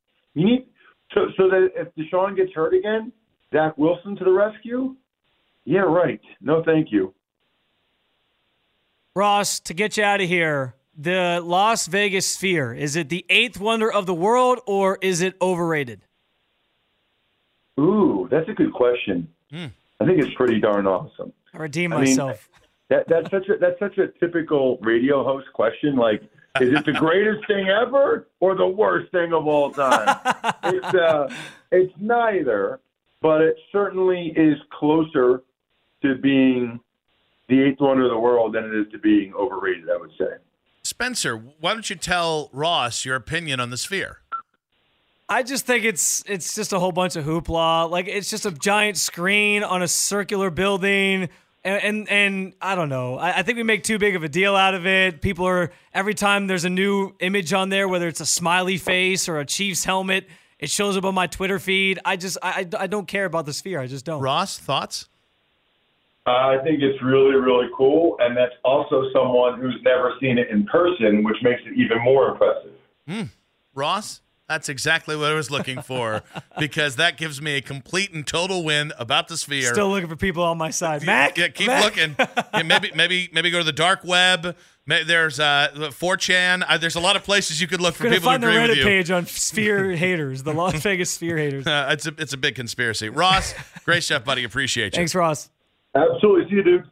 Later, dudes. Ross Tucker there. That was Odyssey NFL Insider. Ross Tucker. Insider calls are brought to you by Old Spice. Men have skin, too. Ross in the North Olmsted Chrysler Jeep Dodge Ram hotline. The Deshaun conversation, there's been a little bit of hedging there when we use things like can. Let's just go ahead and hardline it. Deshaun Watson will be a top 10 quarterback again. I do want to get into that here in a minute with Spencer, but Bill O'Brien could be on his way out in Columbus already. There is a significant name that is apparently already in place if Bill O'Brien goes to Boston College to be the head coach. That name was mentioned on the latest episode of Sons of the Shoe with myself and Spencer German. Follow the Sons of the Shoe on 923thefan.com, the free Odyssey app, wherever you get your podcasts, Apple, Spotify, so on and so forth. We'll get to that name as well at some point in today's show. But, I think 2 is criminally low. I think 2 is recency bias, and Ross did make it about the health side of things, which I think is the fair part of this. But I think saying 2 is, to me, 2 is, can the Browns win the Super Bowl next year? To me, 2 is, is Kevin Stefanski as a play caller suddenly going to be the greatest coach in the NFL? No, he's just going to be a little bit freed up to do other things. He's still going to be Kevin Stefanski. Like this idea that, or can Brock Purdy become a better quarterback than Pat Mahomes? That'd be a 1. But I just think I'm cool being somewhere in the middle range. I think that makes sense, but I'll go back to it. I think a lot of this is recency bias, and I think a lot of the narratives, conversations on Deshaun have just got to a point where we're kind of building encampments and recruiting members to join us over here. Well, can I ask this? How long, what constitutes recency bias? Because on some level, I get saying this past year he didn't look great, year before that he didn't look great, but this guy hasn't played football now in basically 4 years. So, if you're talking about recency bias, if we're looking at a 4-year span, I think that's a little bit longer than just what we see right in front of us right now. Well, but I think they're all interlinked. Because again, I just think you're not going to get any. Don't cry for me, Argentina, for Deshaun. You're not going to get people to be sympathetic or give the guy a break, considering why he was out for 700 days. So I'm not saying that's why Ross said that, but initially it was, he hasn't played football for 700 days. Of course he's not going to do it. And then they moved the goalpost to be, those 6 games were awful, so clearly He's not going to be good again. And then this year it was, well, okay, he played better, but he still wasn't a $230 million man, and now he can't stay healthy. So I just think it's the convenient answer. It doesn't mean it's not the right answer, by the way, Spencer. I just think it's a convenient answer that lacks any depth or nuance to where maybe the goalpost should be moved. I mean, I was surprised he said 2 because I think Ross has been on before with you and said, 7 or 8. Like, I think he had confidence even a year ago this time that Deshaun was going to get back to being that quarterback. I'm kind of with you where I'm in the middle on it. Here's what I would say. I would say last year, like Ross, I think I was on the higher end of that spectrum. I was probably thinking like, all right, 7 or 8. Like, I have confidence that this guy's going to get back to being the quarterback or close to the quarterback that he was, and it's gonna work wonders for this Browns offense. Mm-hmm. I think after this year and throwing in the context of there's this injury, I'm not going all the way down to 2 and saying he'll never get back there, but I now am more in like the cautiously optimistic range of this conversation. And for me, which is, by the way, just because we're going to keep it on the number scale, like probably 5.5. No, 5.5. It's got to be just 5. There we go. Okay. All right. Now continue. But for me, I think the injury or the health part of this is the bigger. That's the bigger problem for me because I've tried to go look up throughout sports history, and not just football, like other sports, a player who's come back from this injury that he's had. And there's not a lot of examples of players who have had this injury, so it's hard to know exactly what you're going to get. And I understand, like, it could all go well, and you got doctors saying, like, oh, it's a procedure that happens, and we do it, and you shouldn't have any issues. But if you don't have, like, concrete examples of other players coming back from this, how can we fully know that he's going to just be the same guy? And the other part of it that's scary is that it was in his throwing shoulder. Like, with Baker's shoulder issue, it was the other shoulder. This is his throwing shoulder. But, like, I guess my point is there was a time where Miami Dolphins doctor said, don't sign Drew Brees. He tore his rotator cuff. We don't have any evidence of guys coming back from that and being the same. And a guy in that, like, similar window was Chad Pennington, whose career was completely halved, and his career as a starter was halved because of that same injury. Yeah. So, like, that was a scenario of, well, we don't have a lot of evidence of somebody coming back from this. So there's always evidence. The problem with evidence is you choose the evidence you want. You know what I mean? Like, so there's evidence you can come back from a torn rotator cuff, and there's evidence that you can't. So, like, the idea that you don't have evidence, well, okay, but how many times have we mentioned glenoid injuries in sports in general? Like, that's what I mean, though, because, like, I think I'm not saying that my point isn't that because we don't have examples of it that you should be at a 2 with Ross. My point is just if somebody's telling me, and I feel this way, that they're unsure of if he's going to be able to come back from this because we don't know, and that has them more in like the 5 range of like, well, I don't know, can he still be the same quarterback? I'm not going to fault you on that. And I mean, you bring up all these examples, like when Tommy John was first a thing, there wasn't actual ways to really fix that. Like it's taken years and years and years to a point now where, I mean, even like 10 years ago when a guy had Tommy John, you almost thought, oh, that's a kiss of death for their career. But I think now all of a sudden it's like, oh, you can come back from Tommy John and be a great pitcher. Almost every pitcher I feel like has Tommy John now. But I think we've turned the glenoid into the rotator cuff. I think we've turned the glenoid into the elbow for pitchers in 1965. Like, the reality is, it's okay to say, I don't know. And I don't know does breed uncertainty in this exercise we're talking about. But, like, the shoulder is a concern going forward until you see him consistently throw the ball with some sort of force, because it wasn't like the guy had a howitzer in the first place like Cam Newton. But Cam Newton had a frayed rotator cuff. Cam Newton, it was in that ligament, in that shoulder, and that's what ended his career, because people have made that comparison. Right. So, like, to me, it's more nebulous injury concerns, and that's more to do with Deshaun's style of play and not making the right decisions. But, like, I think the number one reason why you should be more confident than Ross is 2 out of a 1 to 10 scale that Deshaun will, not can, throw that language out of there because it's riding the fence. The reason why you should be more confident than a 2 that Ross had that Deshaun will be a top 10 quarterback again is because the Browns are no longer half-assing it. And the Browns have. And I played yesterday on the show Kevin Stefanski from a year ago, and I played Kevin Stefanski from this year. talking about what they have to do around Deshaun, and there was zero difference. The difference this year is they've overhauled the staff. The difference this year is that there are no more excuses. And if Deshaun is healthy, big if, complete fair Yeah, but if. how can you also trust them? I understand new offensive coordinator, different perspective, blah, blah, blah, blah. But how can we also trust them that this is now it's going to work this time? Because they told us the exact same thing last year. That's last fair. year was, but we're now, building the offense around Deshaun. We got all these great ideas. I'm sitting down with Deshaun in the offseason. We're working through some things, and he's telling me what he likes and didn't like. Apparently, he didn't communicate to him that he doesn't like scripted plays because they kept doing those, apparently. But you know and that how? came out this year. Because this year, they took on Stefanski's side of the ball, they fired one of his closest assistants. And if you believe the Albert Breer reports, which I do because Albert's plugged in, they reached down and basically used Alex Van Pelt as a scapegoat to go ahead and get the attention of Kevin Stefanski. When they fire your offensive coordinator and you're the head offensive coach, when they help you make that decision, force you make that decision, whatever it is, that's them saying that, I mean, he's a sacrificial lamb. It is, hey, do you know who's next on the depth chart if you don't get that right, if you don't get it right with Deshaun Watson? I think some of that is necessary because Kevin has half-assed it. And I think Kevin's a great head coach. Great head coach. I don't know what great head coach means. That's nebulous. But I do think Kevin is a really fine coach. I'm excited to see if he can grow into being more than that. I'm excited to see if they can win consistently. I'm really confident as a head coach he can help you do that. But as an OC, as a play caller, he has been stubborn.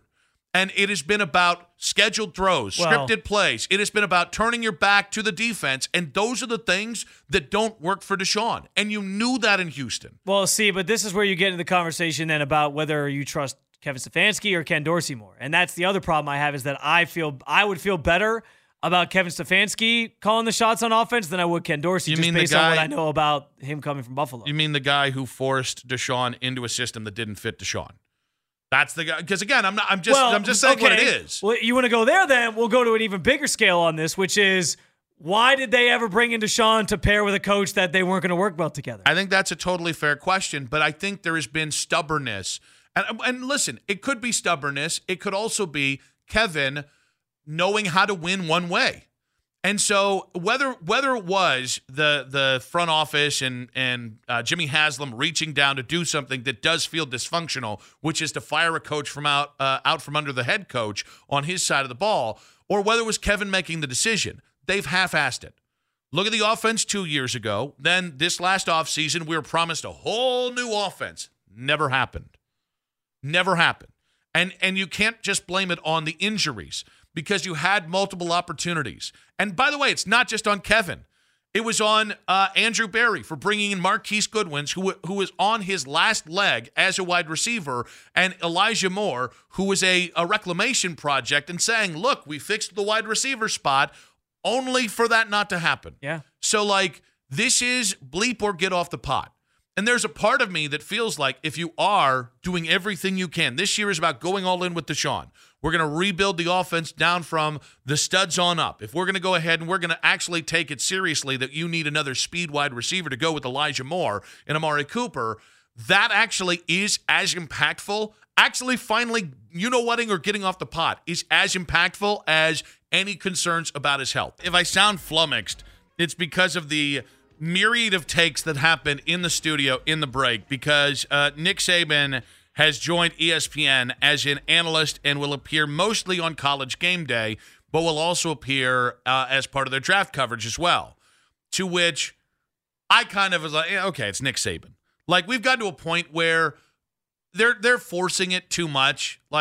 Guys, the resume does not automatically mean the guy's going to be a good analyst. He is good, though, Nick. I think he is. Have you heard him? He's good. I actually think whenever he's popped on, he's been really, really good. Can I set All this right, up? this is it. You know you're cornered now because you haven't watched I got it. Keith on my side for this one. Let's go. You won the Sphere. I win the Nick Saban on Game Day. Well, my point is Tom Brady becoming the number one Fox NFL analyst in the booth without ever having actually done it for a game. That's a scenario where, he's got 6 rings. Sorry, he's got 7 rings. He must be great at it. So, like, that was my point of reference. I mean, that's... Now, but there's can we a stand difference. down? No, can we stand down on Nick Saban for one damn second? idea- Because There's a it's not the difference. most ridiculous the take idea I've that heard. Greg Olson's going to get demoted just because he's not Tom Brady is so stupid to me. It is. However, the take that enraged me was I don't even have anything for Mel Kiper. I'm neither a Kiper apologist or a Kiper hater. But then Mac Robinson in the break goes, well, I hope it means we can go ahead and take Mel Kiper off the coverage. And I said, explain yourself. And he said, I just don't feel like he's been as good recently. What the hell does that even mean? I mean, what? His take time. It's an extra half second for him to get to the friggin' point.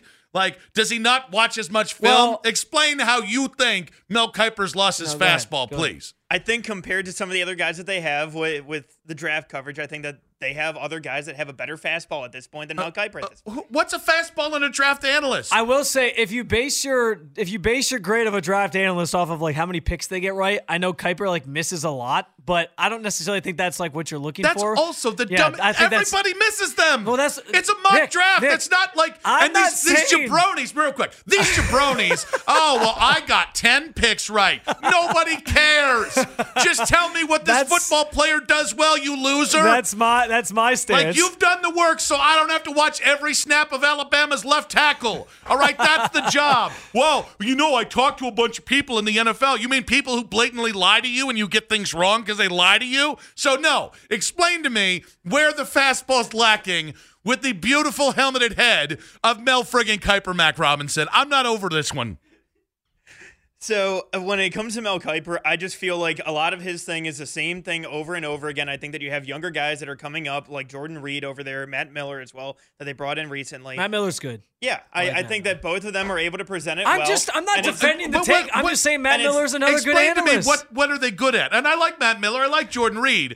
But what are we doing here? We're ranking our favorite NFL draft analysts? What is that about? All I said was he was good. Why am I getting now put in a box? How do you know he's good? Because I read his draft coverage every year. Do you read every single scouting report? Is there some sort of accuracy score of NFL draft analysts that I can go ahead and see? Because I need to know how Mel Kiper, the man who invented a lane, the man invented he is a legend lane for that. He did invent. And now, Jordan Reed's better. You mean you're just not sick of Jordan Reed yet? Would Nick Saban even have a job at ESPN if it wasn't for Mel Kiper? Because Mel Kiper, like ESPN, when they were first coming up, like we know the whole backstory with like Requiem for the Big East and that whole 30 for 30 that they did, where like that was how they found themselves with the putting on Big East basketball games.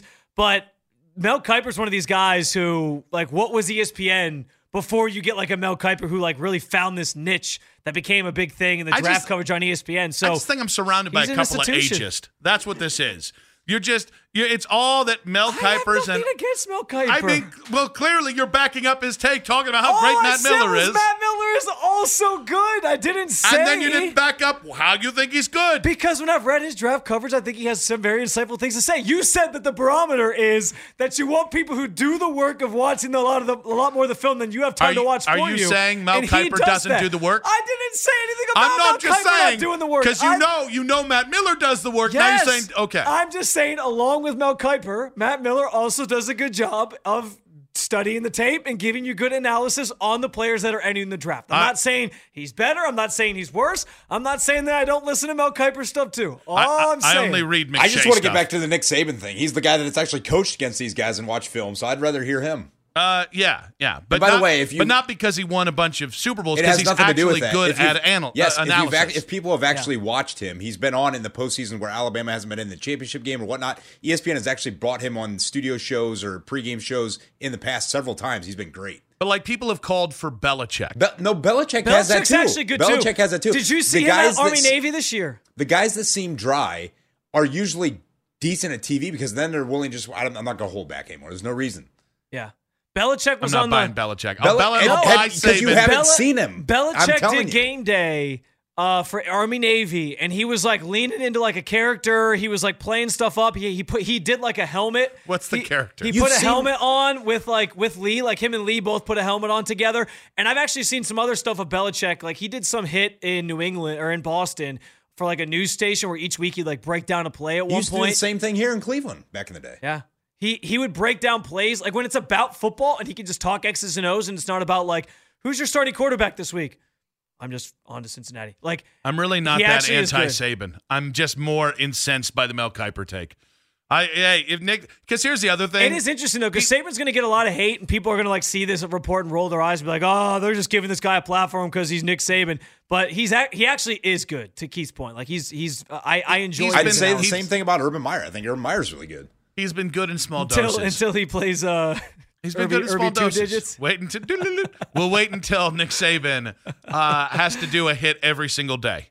Like, yeah, Rex Ryan was hypothetically pretty okay, and then I have to see him on the TV every day. Okay, Nick Saban is not going to be Rex Ryan, who, by the way, interviewed for the Cowboys job, probably having some good foot stories with Jerry Jones out there in Dallas.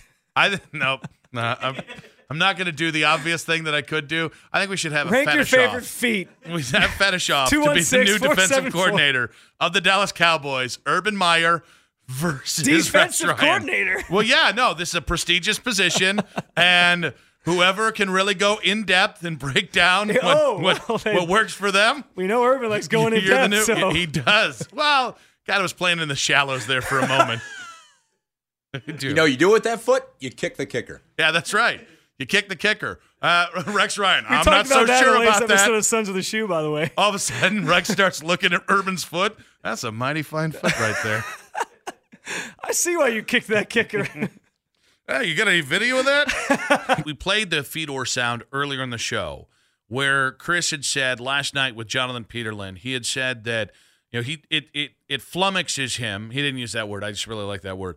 That Cleveland fans haven't embraced Donovan Mitchell to the same level as other players. And you and I got into whether we agree with that. And I think I was more just, I don't know how to gauge that. And so when we had Chris on, he kind of responded that like one piece of evidence is Donovan Mitchell not getting voted to the All-Stars.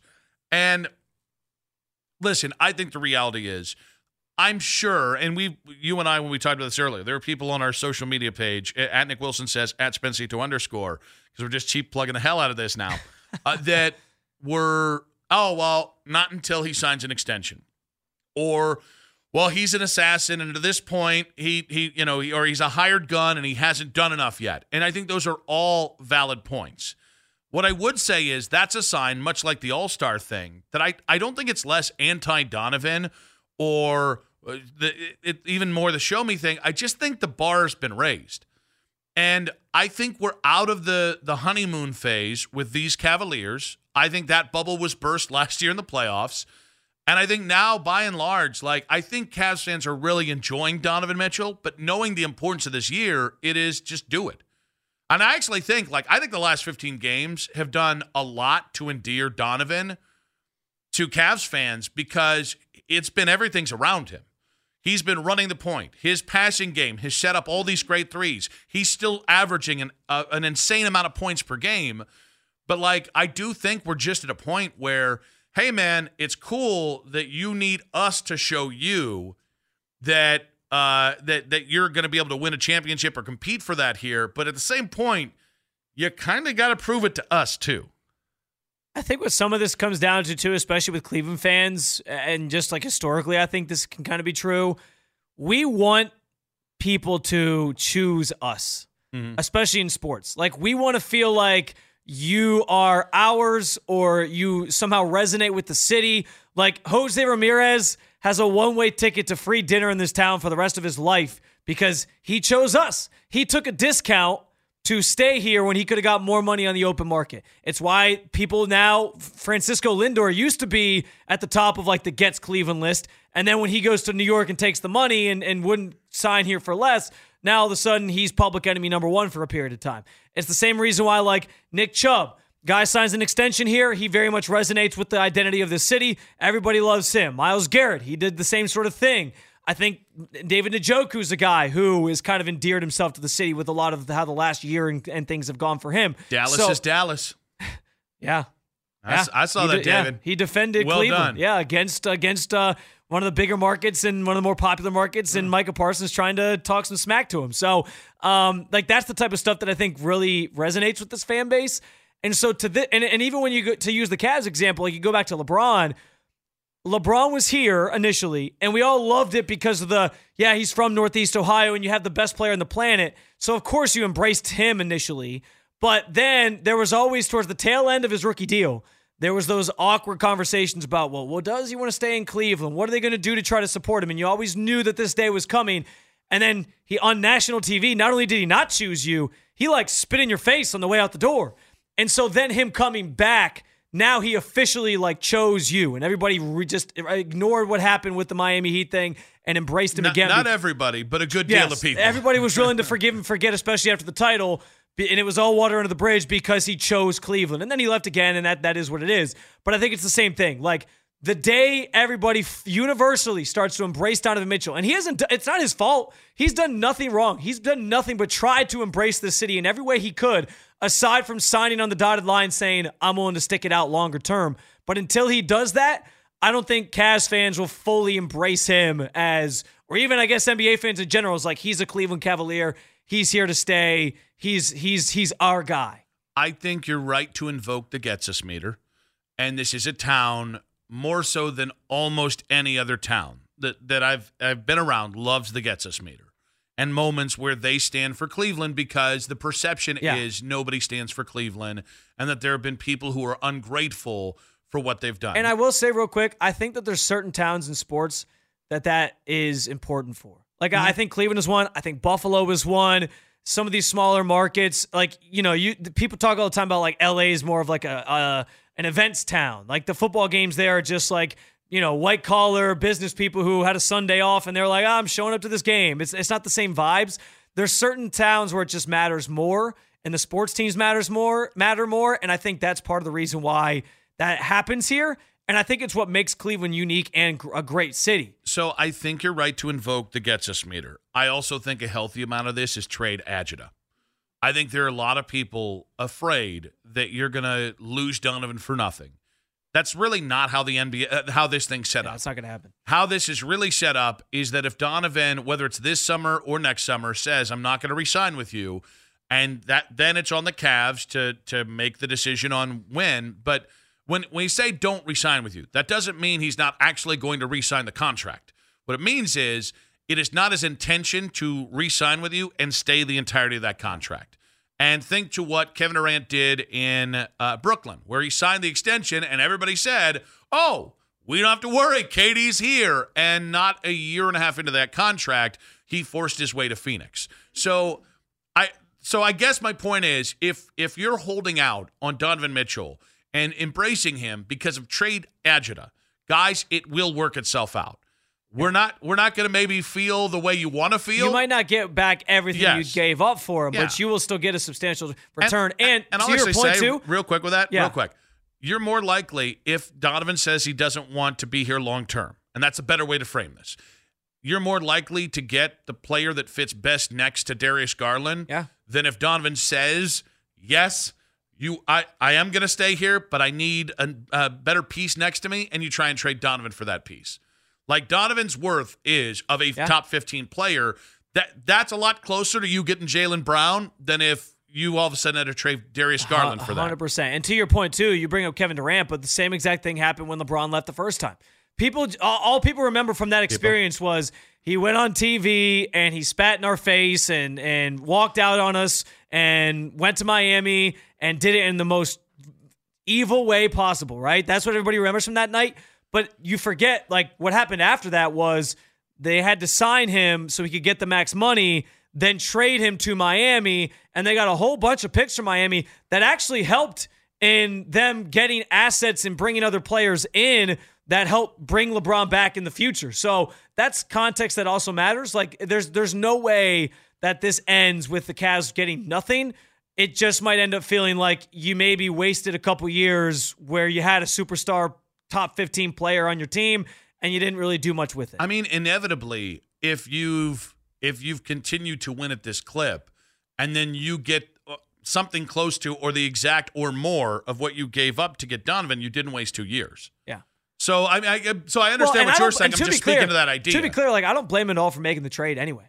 It's Cleveland. We just talked about the market and all that. In this town, to be bold and make a move like that, like I would tell them to do that 20 times over, even if it doesn't result in a championship. I think the mistake they made was they underestimated, they maybe overestimated how ready Darius and Evan were. They maybe jumped the gun. I brought that up the other day because you think about the Knicks trading for OG Anunoby. That's been the player the Cavs have needed for 3-4 years now as a wing player. And there was reports that a couple years ago that Toronto didn't really want to trade him, but there was rumors that they might. And it finally came to a head this year where they moved on from him. You think about what you're saying. If they had waited a little bit longer, could they have gotten OG Anunoby last year if they hadn't traded for Donovan Mitchell at the beginning of the season, and maybe they'd be better positioned? I don't know, because they'd still have all those draft picks. It's an interesting question, but I don't blame them at face value for making a trade for a star player. 216-474-0092. Are we holding back with Donovan? Are we not giving Donovan the same kind of treatment that we've given other similar caliber players? There's one way to kind of gauge that, and I think there's a take that we've heard on the station this week that actually kind of rebuts we're holding back on Donovan. But Paul has so graciously called us. Paul, welcome to the show, buddy. Hey, Nick. What's up, bud? Hey, Nick. I'm gonna light into you a little bit. You've been doing this, and I told the screener, you've been doing this since last year. I feel like you're trying to run Donovan out of the town, and before my power. Before, can you cite one article where he said he wanted to leave Cleveland? Can you find me one article before Donovan Mitchell asked for a trade in Utah that said he wanted to leave Utah? No, I'm talking about Cleveland. Well, no, but my point is, my greater point here is contracts are the natural check-in time where you find out how invested a player is in that town. And even if they re-sign that contract, there's always going to be that because you didn't draft Donovan or until you consistently win with him at a high level. So I understand what you're saying, and I'll be honest with you. I would choose Donovan over Darius tomorrow if Donovan – and by the way, that's an artificial conversation as well, but I would choose Donovan over any other player on this roster tomorrow if he committed to the Cavs because I think he's ready to compete at the highest level now, and I think they need to do everything they can to do. They can't do that until he commits long-term. But the reason why it's a conversation with Donovan is he didn't choose Cleveland. And he wants to, and everybody in the NBA, all the national people believe that he inevitably still wants to be in New York, in Brooklyn. And so just because, Paul, Donovan's not going to come out and say, hey, guys, I no longer want to be in Cleveland. He didn't do that till the time in Utah was done. So you have to plan for it, and you have to try and find a way of, all right, where is this thing going? And is this on track to be that 5-10-year run with a spectacular player? Would you agree that his best years, these last 2 years, have been in Cleveland? I don't know. Statistically, yes. So I would say I think he was fantastic in Utah. The guy he's gotten better in the NBA, but like the last 5 years of Donovan Mitchell have been insanely impressive. His last two have been the best of his career numbers-wise. Well, yes. But there's some reason for that. Okay, but what does that have to do? That's not teams winning, Paul. What that has to do is that the implication that he wants to leave Cleveland. Why would you leave a place where you've had your two best teams? So your quarrel really isn't with me. It's with the NBA or with the idea that Donovan is like I understand what you're saying. Had some we of the best run. season of his career, and he left again. And we only have to run because we're kind of up against it there, Paul. I think we've gotten really soft as a town. I think we had conversations the last 3 years of LeBron the first time when he was going to leave. And I think LeBron the second time, every single year we had the conversation, even when we knew it was. And what the conversation really is to me is not does Donovan want to be here? The conversation is, are the Cavs willing to do the things that you have to do to go deep into the playoffs to incentivize Donovan to play? If you go to an Eastern Conference Finals this year, guys, I think you have a decent chance of keeping Donovan long term. if you peter out in the first round of the playoffs and get embarrassed again, I'm going to go ahead and say you have close to a 0% chance of keeping Donovan. So it's not as simple. I disagree with the national narrative that, well, he just wants to be in New York. You can incentivize him, but now it's on the organization to put him on the table like they did when they traded for him and keep him here. But this idea, because there are a lot of Cavs fans, well, I don't want to talk about that. Okay, guys, then you just don't want to deal with reality. The reality is there is a deadline coming up, whether it's this year, next year, whenever, with Donovan, and you've got to win with Donovan. And if you don't want to have that conversation, cool. Don't be pissed if he pieces out. Don't be pissed. Don't be mad at the Cavs. Don't be mad at Sports Talk Radio. We didn't make it happen. All right? This is how the NBA works. If you read the tea leaves on how this works, that's the reality of the situation. It's not a Nick problem. It's not a Spencer problem. And every time somebody brings up, they get pissy on social media. They get pissy on this or that. Guys, it's the NBA. I didn't invent the NBA. I didn't invent how they do business. I didn't invent how any of these guys do business. It's Donovan's right to choose where he wants to play. He's earned that by being one of the 15 best players in the NBA. But to negate the biggest, well, you know what? I don't want to talk about Donovan Mitchell because I'm scared he might never be good again. Okay, then I'm sorry. I deal with head on. All right? I don't run from the big, difficult questions, and I don't think we should either. Yeah, it scares me a little bit Donovan could go somewhere. Yep, and if you got to trade Donovan for 4 first-round picks and a couple slap asses, yeah, it scares me a little bit. But at the same point, then do the business, do the work. Like, go get a player that makes Donovan stay. Go out there, win, hire a coach who can get him where he's going if it ain't JB. But this isn't a media creation. This is how the business works. And if you want to be in the business, if you want to be a Cavs fan, if you want Donovan Mitchell in Cleveland, that's how it works. We're talking about Donovan Mitchell love in Cleveland, and I do think it's as simple as I think the divisional round is kind of the gray area. I think if you want to be in the best position to get a yes from Donovan, and I'll be honest with you guys, I think a firm yes or no this offseason is better than more ambiguity. I think the Cavs, and I don't know that this is a criticism. It might come off as some.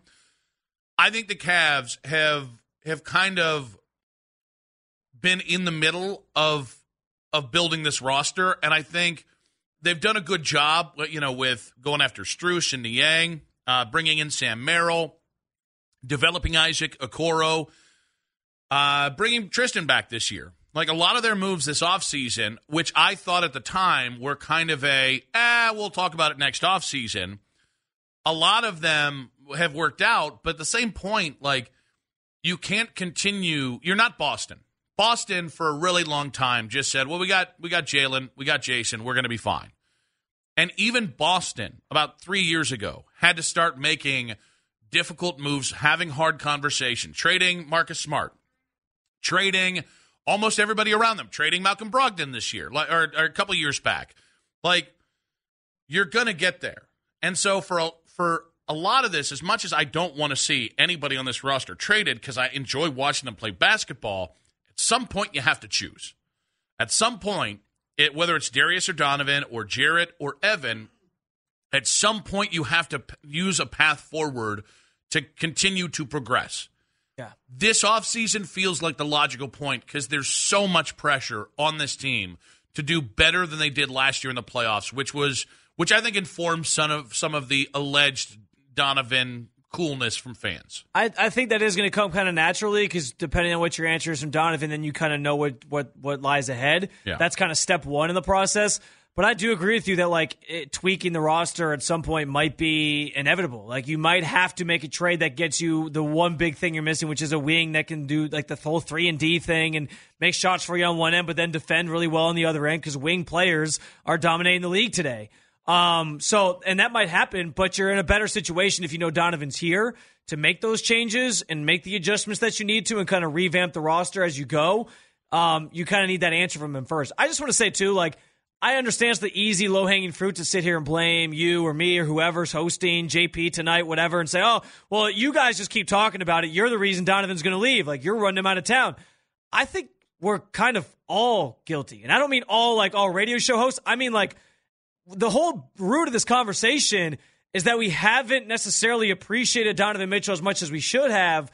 So I think if that's the common theme, and Chris Fedor brings up, like, we got Peyton Hillis on the cover of Madden, but we can't get Donovan Mitchell to be an all-star, I think we're all to blame if he doesn't feel like he's appreciated here. And I'm not saying he doesn't, and I'm not saying that's the reason he's ultimately going to leave.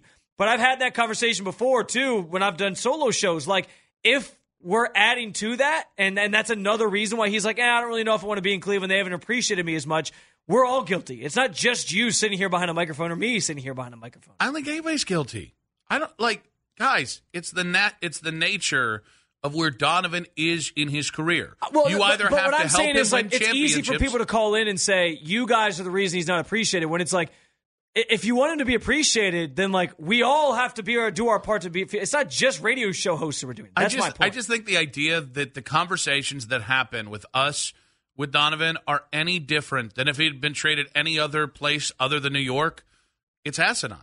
Like, this is how so when I say this is how the NBA works, this is how the conversations with the NBA have to work. And fit is always, that is the number. So fit and willingness to stay somewhere are the number 1 and 2 things you always have to think about. And when you can't speak to a perfect fit at both your guard spots and both your big spots, it's going to be a natural conversation. And when you can't speak to everybody's locked in to be here the next 3 years, not only does that change how you feel about that team going forward, it adds pressure. And sometimes it's purposeful pressure. Sometimes, as we've saw with LeBron uses that leverage to make sure that team is giving him every chance to win. And I think the Cavs have probably been more patient than I would have liked to this point. That could still work out for them. But they are now putting all their eggs in this basket. And if I don't feel like I am certain that they can avoid what happened last year, then it is that inflection point of that contract and him staying here. That's the conversation we have to have. And that's a conversation they have often in that building because that's how you have to think. And so, I disagree with Chris. I think we've embraced Donovan as much as we can. But I don't think it's even close to what will happen if he does agree to a long-term contract and says he wants to stay here. I don't think it's anything close to what's going to happen if he goes to the Eastern Conference Finals this year, which would be the first time without LeBron you've been in the Eastern Conference Finals since Mark Price was king in town. But these are all things that have to play out. And yes, a lot of the reaction and a lot of the anxiety is built around you gave up an ass load to get him, and it hasn't paid off to this point. The roster does not fit what the rest of the NBA values as of right now, which it doesn't have an elite wing. And last year, because you blew it by getting gentlemanly swept at home as the 4 seed, now this year it is all or nothing. And that's an uncomfortable position to be in when you know how the NBA works. JP last night. I'll find the people that agree with me. Don't worry. Reddit, I'm going to be on Reddit tonight. At 8 o'clock, started kind of responding to and referring to Rick Pitino's tweet the other day. And Rick, now at St. John's, now just this side of decrepit, went on this kind of long tweet binge about how college athletics needs a salary cap, and it sounds like from this clip, JP agreed with him. Have the Power 5 and Big East Conference commissioners get together and create a salary cap between $1.5 to $2 million, all contracts delivered to the league and the school. That's the one that I think I like the most. Maybe not the $2 million. Maybe it's 10, maybe it's 15, maybe it's 20. This, though, is the change football and college basketball needs. Hear me out. The NIL world doesn't work. And Ohio State is part of the reason that it doesn't work. I'm not here to rip on Ohio State in the process, but Ohio State is part of the reason it doesn't work. Caleb Downs came to Ohio State. All they had to do was drop the bag at his doorstep. He didn't like Ohio State. Hell, I don't know if he ever even considered Ohio State ever. But Alabama didn't offer him the bag, and here he is. Ohio State bought their future success in a way that we've never seen before, and the competitive balance has been completely ripped away, and that's fine. I don't begrudge Ohio State for having the boosters to do this. My problem is not with Ohio State trying to right a wrong from pretending the NIL was the boogeyman. My problem is, why is Ohio State making money hands over fist and we're the ones left holding the receipt for a 5-star cornerback. All right, so I want to start with, in the beginning there, you heard him. He was kind of referencing that Pitino structure of a salary cap. One, can we all consider the source? Because I can't go to the moral authority on Rick Pitino, given the fact that he went hand in hand with the bag man for 20 years. And not just a bag man. Yeah. And then there was this spaghetti restaurant that, remained forever unclean. There was some bag women involved as well. Different type of bag, though. Yeah. But the reality is, I think Rick Pitino's a fraud on this. I think Rick Pitino, I'm so sick of hearing about things like salary caps and these clarion calls about, we got to fix it. So that's number one. Well, real quick, where he comes from, Pitino, is the same place that Nick Saban's retiring. It's all the same thing. It's these old men who've been here for 50 years. Older school coaches that grew up with it. And listen, I'm not begrudging Nick Saban for retiring if he wants to retire because it's not for him. All due respect, you have earned the right to do that. You've won national championships. You are undisputably the GOAT coach of this sport. But it's coming from that same era. It is guys who have been in this game for a long time, and they don't like that the game is changing, and therefore they have to change their strategies, their philosophies, the way they do things. It's like the old saying, you can't teach an old dog new tricks. It's the exact same thing. In this case, it's the old dog doesn't want to learn the new tricks and thinks the games you're trying to get him to play are stupid. So to me, you lump all these people together. It's Dabo, it's Nick Saban, it's Rick Pitino. It's all the people who don't want to embrace the new era because it's not what they're used to and what they like. Also, if Rick Saban was at Georgia, he probably feels different. And then if he was at St. John. But also, Rick Pitino throwing out $1.5 million to $2 million as a salary cap, that's one college football player. I was going to say, with Lane Kiffin's out here Ohio State spent $13 million. Okay, that's one player. Yeah, and by the way, Lane Kiffin also had more players in the portal, just pointing that out. Isn't the point of the NIL stuff that there is, you're not trying to cap the money that these kids can make? Isn't that where this all came from? Was that the kids weren't getting any of the money, and now they actually can get money. So now you're going to tell them, well, now you can only make somewhere in the range of $1 to $2 million. Well, although we want to spread that across 10 players, so it's more like 100,000. That's the whole point. This is about control, right? This is about, we don't like an era. Another thing we talked about, and one of the other thing that Rick Pitino talked about was, they should have a 2-year contract, and that locks them in for 2 years, which is so disingenuous that a guy who is at Iona, left to go be the head coach at St. John's, wants to talk about guys breaking contracts and the importance of contracts. So I just think it's listen, it's a non-starter hearing what Rick Pitino had to say. But there were two things that JP said that I just vehemently disagree with. The first one was when he weed this situation where he's like, Ohio State football's making all this money and we got to pay it. I have not put 1 cent into NIL. I don't know any Ohio State fan who sent a $5 check to Gene Smith and said, "Give me a good cornerback, Gene." This stuff is for the birds. The people who are spending this money and fundraising are the boosters. And guys, they've been doing this for 40 years. It's just now all out in the open. Yeah. So this idea of, we're all of a sudden paying the freight here. Well, those people who are the boosters have been paying the freight, and now it's on the up and up, and now players actually have some sort of freedom. Which brings me to my final point, and the point that I do think, I'm going to need to start people, I'm going to need people for them to start showing their work on the NIL world doesn't work. Because in terms of parity, in terms of what it means for college football. Because last I checked, 3 years into the NIL, 4 years into the NIL, for the first time in 4 years, for the first time in a decade in the playoffs, we actually had more playoff teams than we had playoff spots. So for the first 9 years of the playoffs, it was 3 teams, and then should we let Michigan State in? What can we justify? Who can we justify putting in?